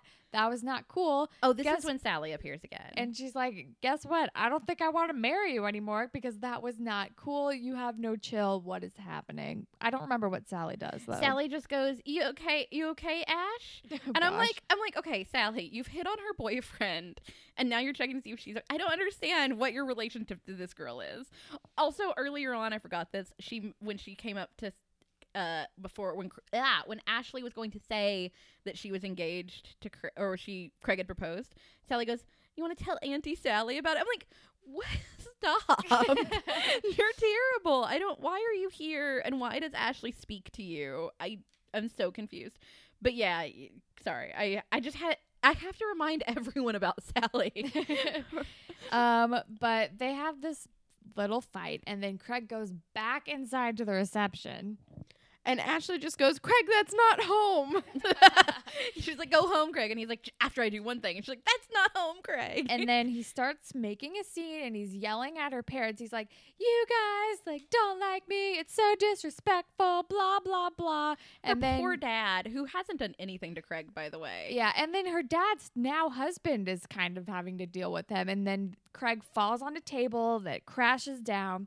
And then he's trying to help him up, and he's like, no. And then he storms off. And it's like, he makes this huge, inappropriate scene. And it's so cringy. It's like it makes me anxious watching it. I had like hard secondhand embarrassment. It hurt. It was very painful to watch. I just wrote, oh, this is horrible. Also, again, so sorry for Craig or for Ashley's dad, who has not said anything to Craig this whole episode. It's Ashley's mom who's very anti-Craig. And suddenly she's over there like, you're going to tell her not to see me again. I'm like, Craig, poor Craig, Ashley's dad, she's like, let's go talk about this outside. And I'm like, poor man. You're like, I don't even know you really. Yeah, it's wildly uncomfortable. And then we're back in the B plot because Craig storms off, and we're back in the B plot, and for some reason the auditorium is dark because I guess it's supposed to imply that time has passed. But Radich comes in and he's like, sorry, I'm late. Where's the drama club? Yeah, and where's the drama club? And JT goes, oh, actors, they're always late. Which, okay. And then, he's like, and Liberty's like, well, we're going to perform our song for you. So JT starts explaining what their original thing was going to be with, like, having, like, the lunch lady as the protagonist and having it set in the 80s. And Liberty's like, no, this is not what we were doing. No. And she, like, and he starts singing the terrible song, and she, like, stops him in the middle, and she starts singing the Radishes song, and I love Liberty in this moment. Oh, me too. But my favorite Radich quote is in this moment where she's like, and those aren't the lyrics, and he goes, those are fine words, Liberty. And he looks so excited about the bad Die Alone song that is not a Die Alone song. He's like smiling in this weird way. His face is a little strange, but that's a whole other conversation. But he's smiling in this weird way, like this like super excited way, and his face falls so fast when Liberty starts singing the Radish song. I almost felt bad for him because he looked so sad. But he's so terrible that he's so it's bad. It's like you can never fully feel bad for Radich.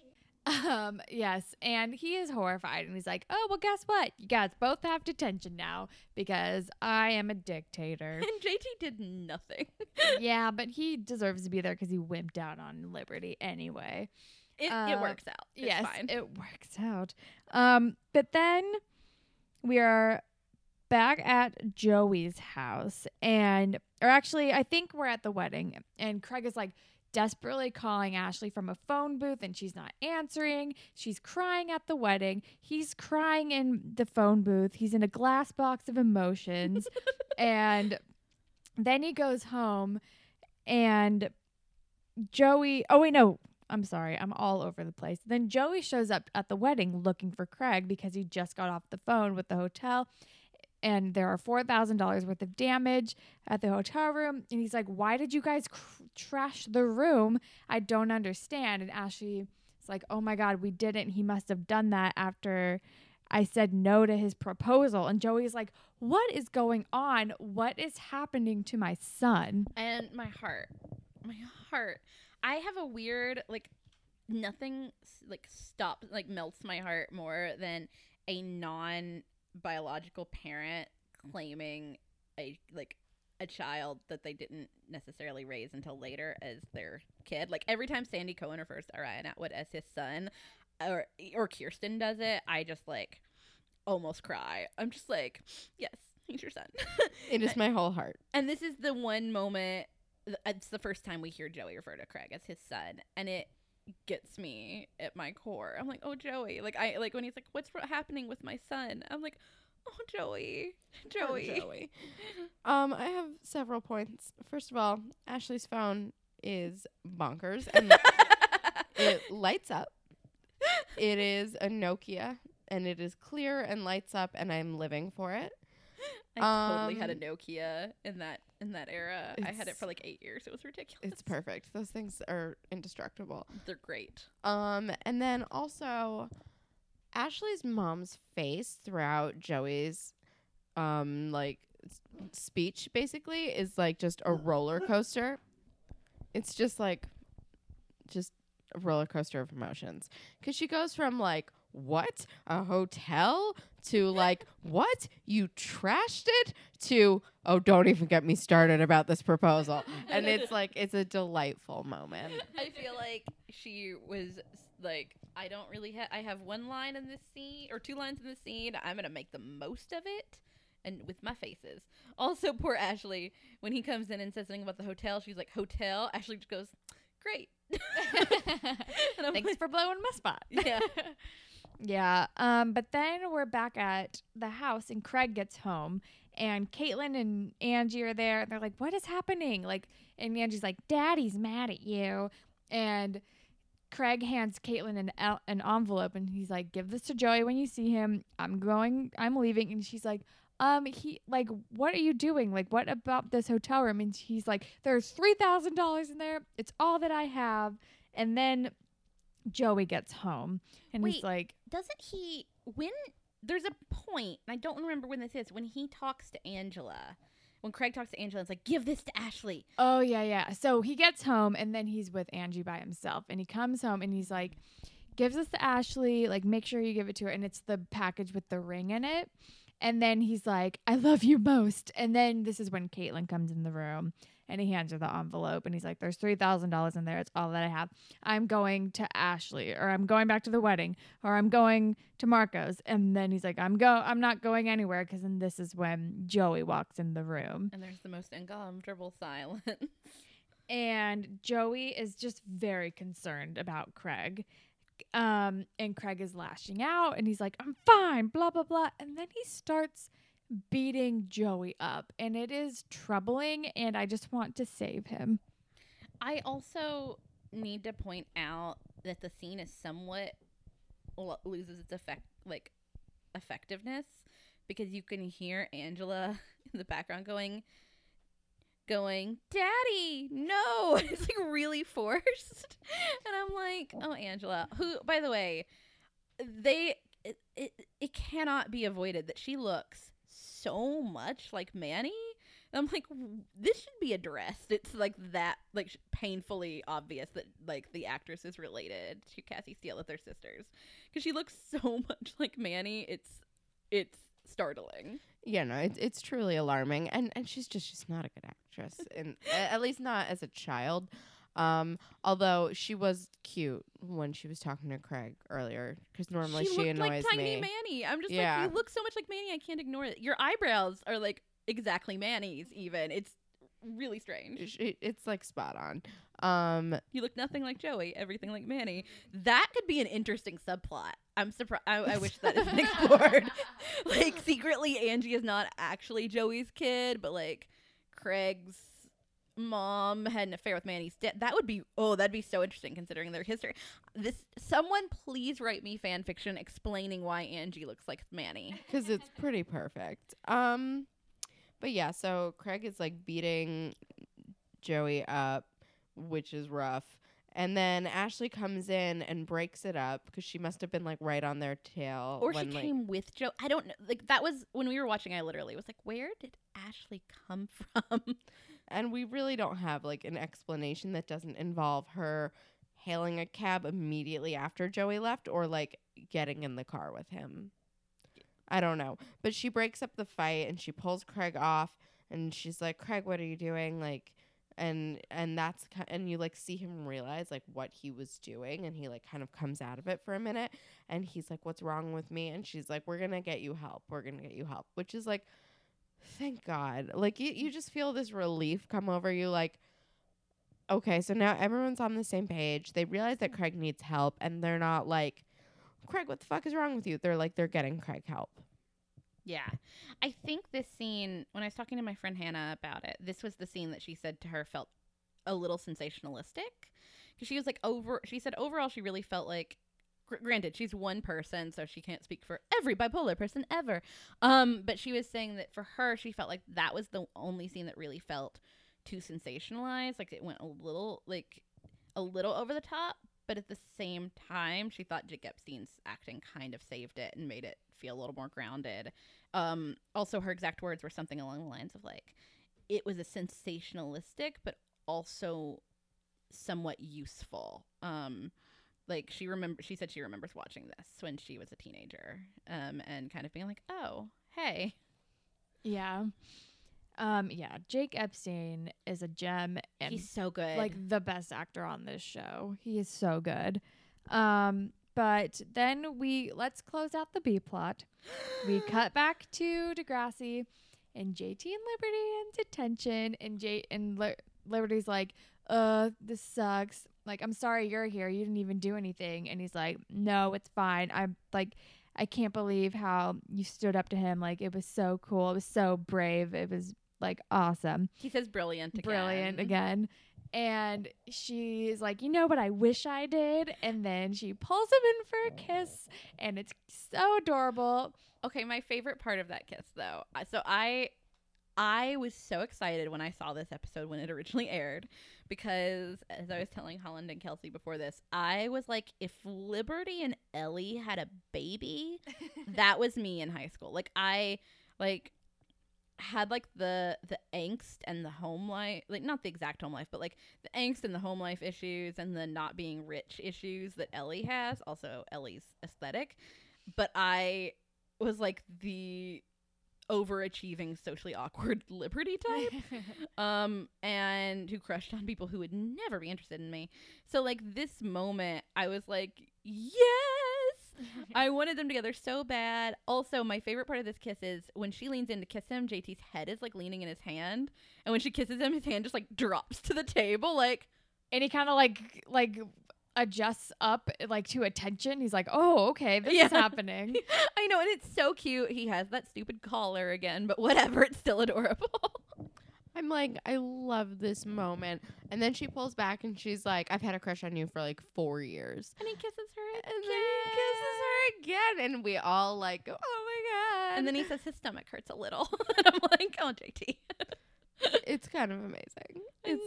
And this is where it ends. Nothing bad ever happens. The end. The end. Degrassi over. Bye. This is how it always is. But this is the end of the B plot, and it's great. And it's like, finally, this has happened, and we love them, and it's great. Well, and I like that they built up to it by making them friends again. Like, they started hanging out when JT was dating Manny. Yeah. Because he was, like, in Liberty's hot tub. So, like, they became friends. Clearly, they're over the past when he, like, pretended to be gay to avoid her. Oh, gosh. And, like, when he was just... Never forget. Yeah. Such a... cringe. Like, there's so much cringe, but like I like that they became friends before this happened, like because he was so mean to her before, and then steadily they've become friends, and so it makes more sense now that like when she kisses him, he's like, yeah, okay. And he's been hanging out with Danny more too, who is her brother, so he's probably hanging out with both of them. Let's not talk about that. You ruined a beautiful moment. I'm just saying, like, it makes sense that they're like more friendly because he's probably always at her house now. Also, she's seen the stack of dimes and she's cool with it. Like, she was there for that moment. Let's never forget. And so clearly she's like, that's fine. She was not deterred. But then we cut to the last scene. Craig is at some kind of center. He is now on medication, and he's just, I think because there's such a stigma attached to like mental health issues, he's like, he doesn't like the fact that he has been diagnosed with bipolar disorder, and he's like, I'm crazy.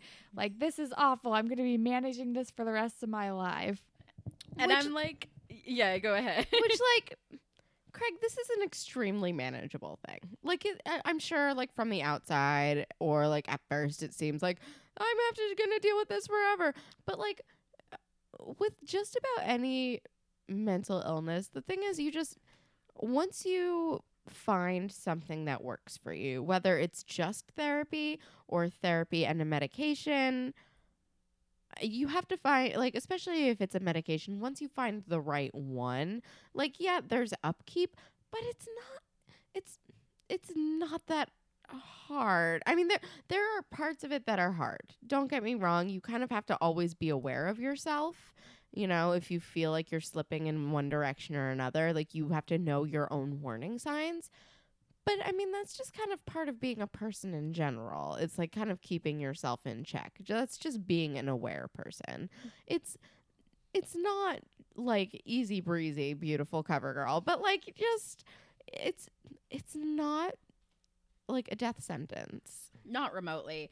I will say though, I sort of understood where he was coming from in this moment because I had a good friend in high school who was bipolar, and he told me that he was bipolar, like, I guess our senior year, and I was like, yeah, I know. And he's like, wait, how do you know? What do you know?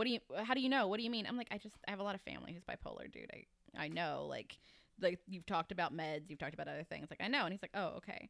But he told me a couple years after graduation, that he is like, I finally like came out to my friends and like to my other friends and to like my colleagues about being bipolar. Like for him, that was still something super shameful for a long time. And I was like, it's not a huge deal. Like, you've been medicated for years, you're managing it fine. But I think there's still this, because there's still such a stigma. He was worried they would see him differently. And I'm like, I kind of get that. There's especially a stigma with bipolar because it's so closely associated with schizophrenia. They're sort of two sides of the same coin. They're kind of like sister disorders. Mm-hmm. They come from the same place. They're the same part of your brain, as far as I know. They're a very similar chemical imbalance because I don't know why it is. I don't fully know the science of it. I just know that like they are so closely associated that people will be like bipolar or schizophrenic or whatever. And like whenever you're like checking off things in boxes, like I know like my friend wanted to like donate her eggs and it was like, are you bipolar or schizophrenic in the same box?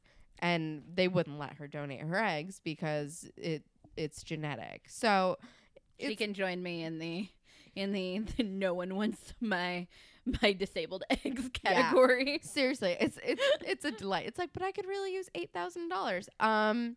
Yeah, a friend of mine was like, who's very pro donating eggs, was like, you should donate your eggs, and I was like, oh yeah, and she goes, oh wait, is your your blindness is genetic, right? And I'm like, yeah, and she goes, yeah, that's not gonna happen. Yeah, no, and they will not let. And I'm like, how dare you? My disabled eggs are fine. Disabled babies. Right. Damn right. Blind babies are fine. Seriously. But yeah, so they're so closely related that of all the like mental illness out there, I think that bipolar is second to schizophrenia, probably the most stigmatized against. Like, oh, for sure. Like coming out as depressed or having an anxiety disorder isn't an easy thing to do. But I mean, I know people who are bipolar who it's never going to be a thing that they're going to advertise. They're never going to tell their employer. They're never going to make it like known to the world. They're not going to tell most of their friends. And like when it comes to dating, it's not a thing that comes out for a long time. Like cuz the thing is, if you are managing it well and you're medicated and everything's fine, you can pass. And it never has to come up. Yeah. Well, and the thing that's different with depression and anxiety, too, I think, is that it's like the exact opposite issue. Like, people think depression and anxiety aren't as bad as they actually are. Like, they think depression is just you're sad and anxiety is just you're nervous sometimes. So, like, there's this, it's almost the reverse stigma of being like, oh, it's not actually that bad and you're being dramatic. Whereas people think bipolar disorder and schizophrenia are much more dramatic than they are in real life for most people. So I think that that's kind of why it's also a different thing. Yeah. So, I mean, I understand Craig being like, this is the end of the rope. But also, for the people listening that are maybe worried about this sort of thing, it's really not. It's not the end of the world. it's something that's highly manageable, and you just have to be vigilant and be persistent in finding the right thing that works for you. And also, one of the biggest issues with people who are bipolar or schizophrenic is that a lot of the time, from like my understanding from like people that I've talked to, is that a lot of the time people will, especially with bipolar, because sometimes mania can be like so great, is people will go off their meds, and that's when bad things happen. So just like stick to your meds and stick to your routine and find what works for you. It's not a death sentence. It's gonna be fine. Also, because this is a trope that luckily Degrassi did not do here, but it happens a lot. If taking meds makes you feel like a zombie, talk to your psychiatrist and get different meds. Seriously, like that's not what's supposed to happen. They shouldn't make you feel like a zombie. You should be a person who can still emote and like live in the world and not be like a cloudy mess. Like that's not. Yeah, and that's not just for bipolar disorder. That's meds for any sort of mental health. I hate that trope so much. It happens on TV all the time. And I'm like, again, that means you're on the wrong meds. Like, go see a psychiatrist. Don't stop taking your meds. Seriously, whatever. But I think that they handled the Craig stuff really well.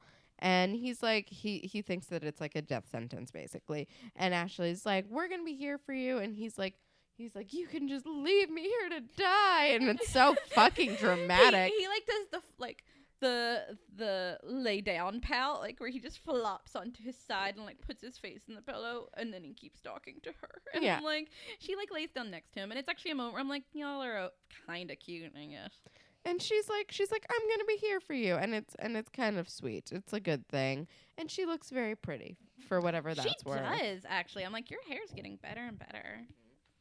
And then we freeze frame, and the episode is over, and Ashley's still going to stick with Craig because she is a great girlfriend in person. For now. Wah, wah, wah. But so that's the end of the episode.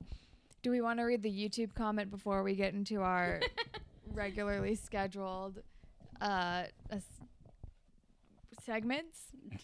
So we found one YouTube comment that most of the comments were kind of terrible. They were terrible, and people not understanding what actually happened in the episode. Right, and understanding like why, like the whole point of the episode was to be like semi-informative about what being bipolar is, and they're like, God, Craig's being so crazy. What's happening? And you're like, oh my gosh, did you watch the episode?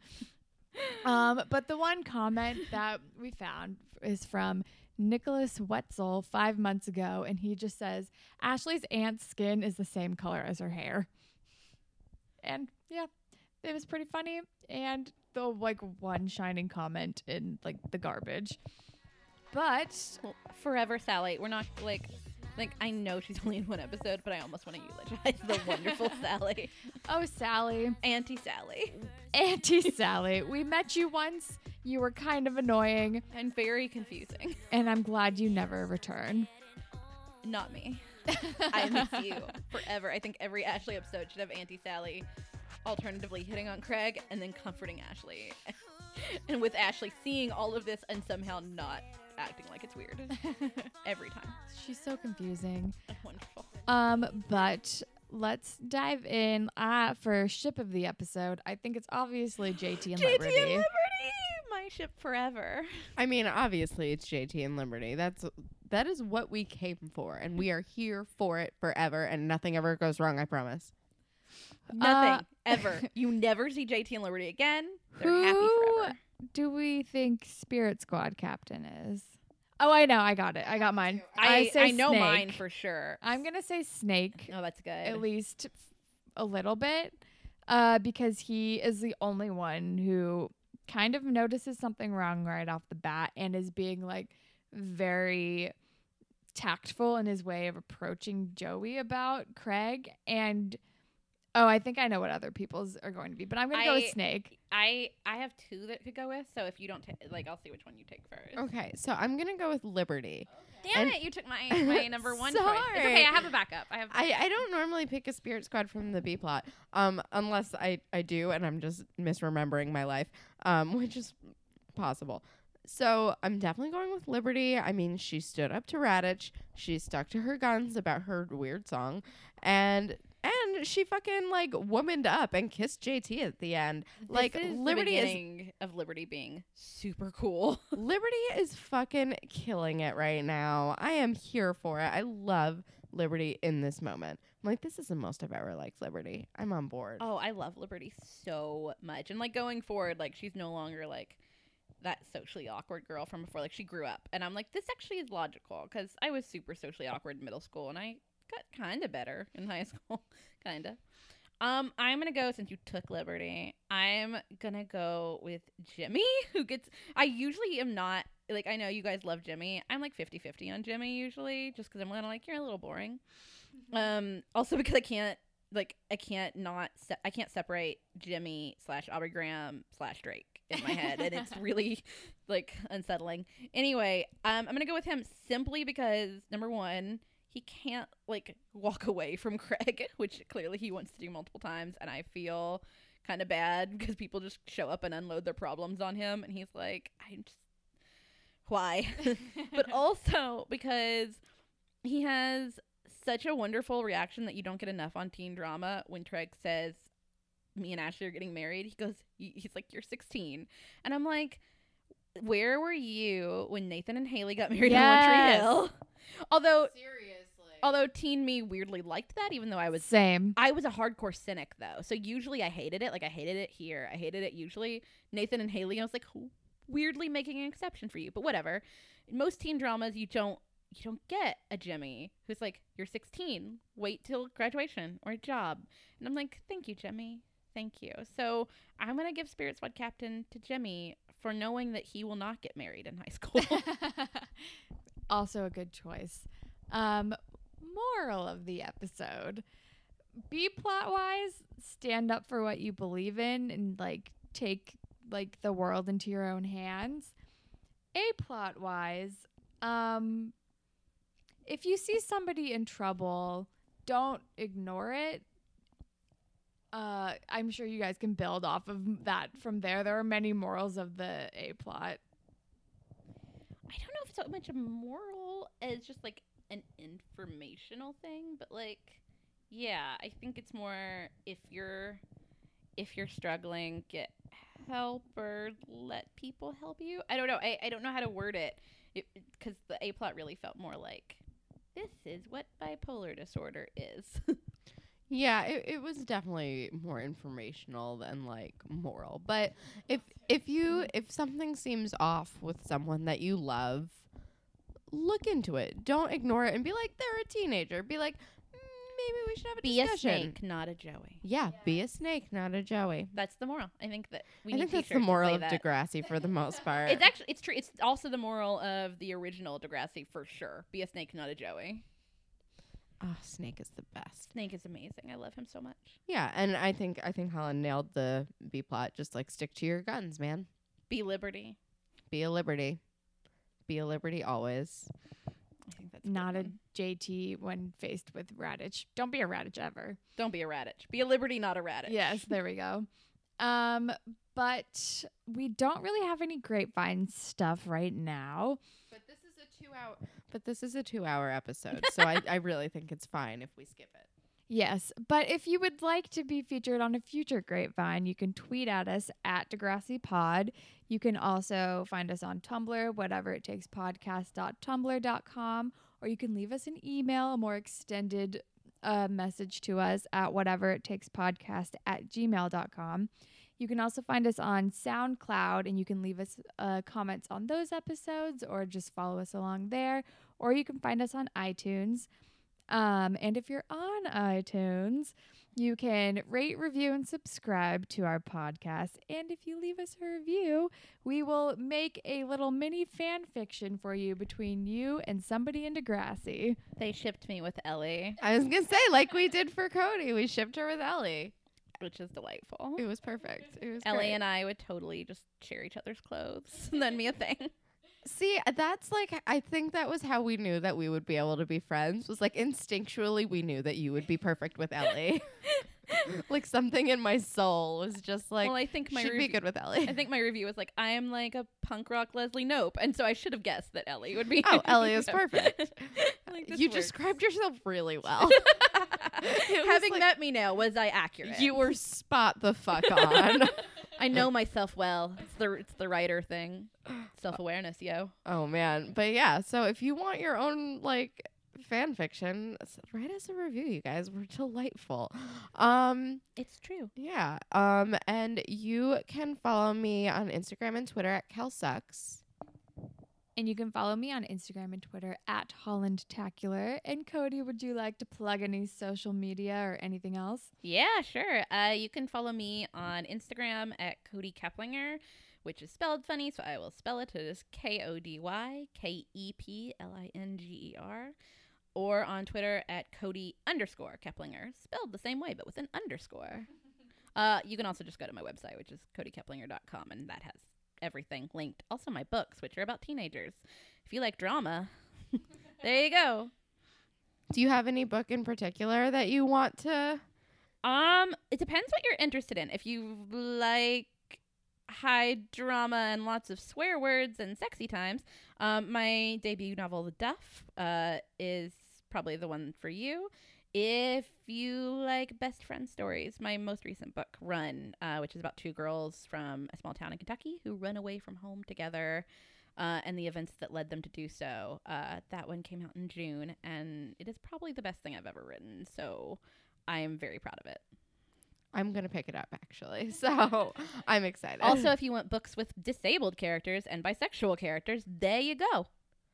And like actually written By a disabled bisexual person. Correct. Yes. Like, I mean, that alone should like really be like neon letters, like actually from a place of experience, not a white guy. Oh man. Correct. It's amazing how that works out. It's amazing how those books are better and more realistic. Oh, I wonder why. Anyway, is there anything that you're watching and really liking right now, or like an internet thing that you're enjoying, or a podcast? Yeah, so I will, since we're going to do the things we're enjoying, I will recommend books, because that's me. Also, if you really like Canadian things, one of my favorite authors is Courtney Summers. I actually mentioned her here because she's the one I said would probably be upset about me saying progress and drama. Drama. But you should really check out books by Courtney Summers. She's also a young adult author. She is Canadian, so we can all pretend that they just take place in the same world as Degrassi if we want to. She likes Degrassi too, so there you go. I would highly recommend either her book Some Girls Are, which is probably my favorite, or All the Rage, which deals with rape culture and is just mind-blowing and heartbreaking and wonderful. She sounds awesome. She's wonderful. She's a wonderful human, and her books, like I read her books first and then became her friend, and she's just as wonderful as her books are. Although they will rip your heart out. She prides herself on destroying people's lives with her work. So I can't wear eye makeup when I read her books. Probably not. Duly noted. Yeah. Maybe not a Subway book. Maybe an at-home book. Unless I want to weep in public. I did that with a few things. I'm like, maybe no more crying on the F train. I wouldn't know that you're going to weep, but they will just, they're just like, they're like the sucker punch you in the gut kind of books. More like, less like crying and more just like, destroy your life. They're wonderful. I'm here for it. It's clear what kind of things I like to read when I'm like, it destroys your life. It's great.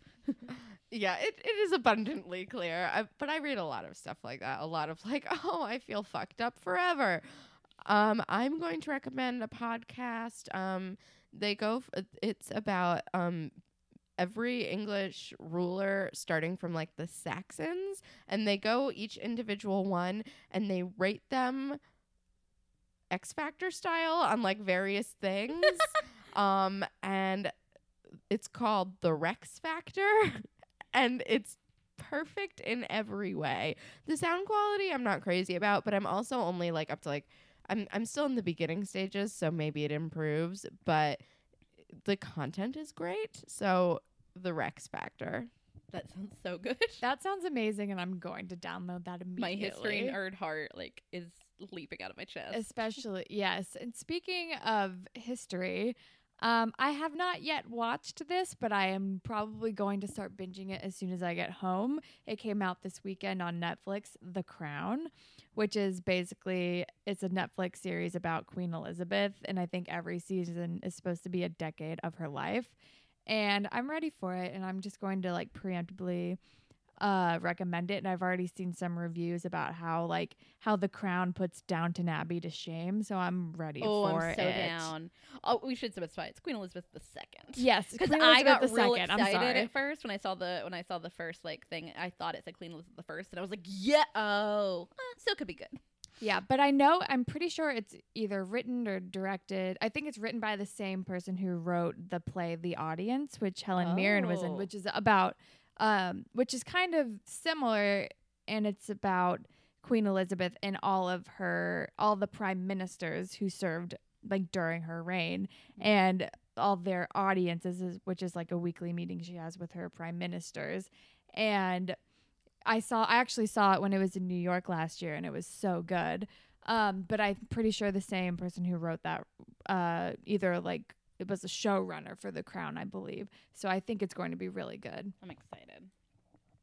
But I think that is all that we have for today. I'm sorry for the long episode, but you know what? I'm not sorry because I think it was a lot of fun. And thank you so much, Kody, for being on our episode. It was so much fun having you here. Thank you so much for having me. I was very excited, a little too excited. I was like, can I be on the one where JT and Liberty make out? And nothing bad ever happens, ever, ever. And we loved having you on. And I mean, obviously, we're going to have you on again. So Yeah, start looking at season 5 and see what you want to do. That won't be hard. We have episode 1 already slotted for someone, but after that is fair game. Oh, episode 1 of season 5 is a doozy. It's so much. It's just so much. Oh, it's but a doozy. it's going to be great. So, but thank you again for coming on and also for being our friend because we're going to start hanging out.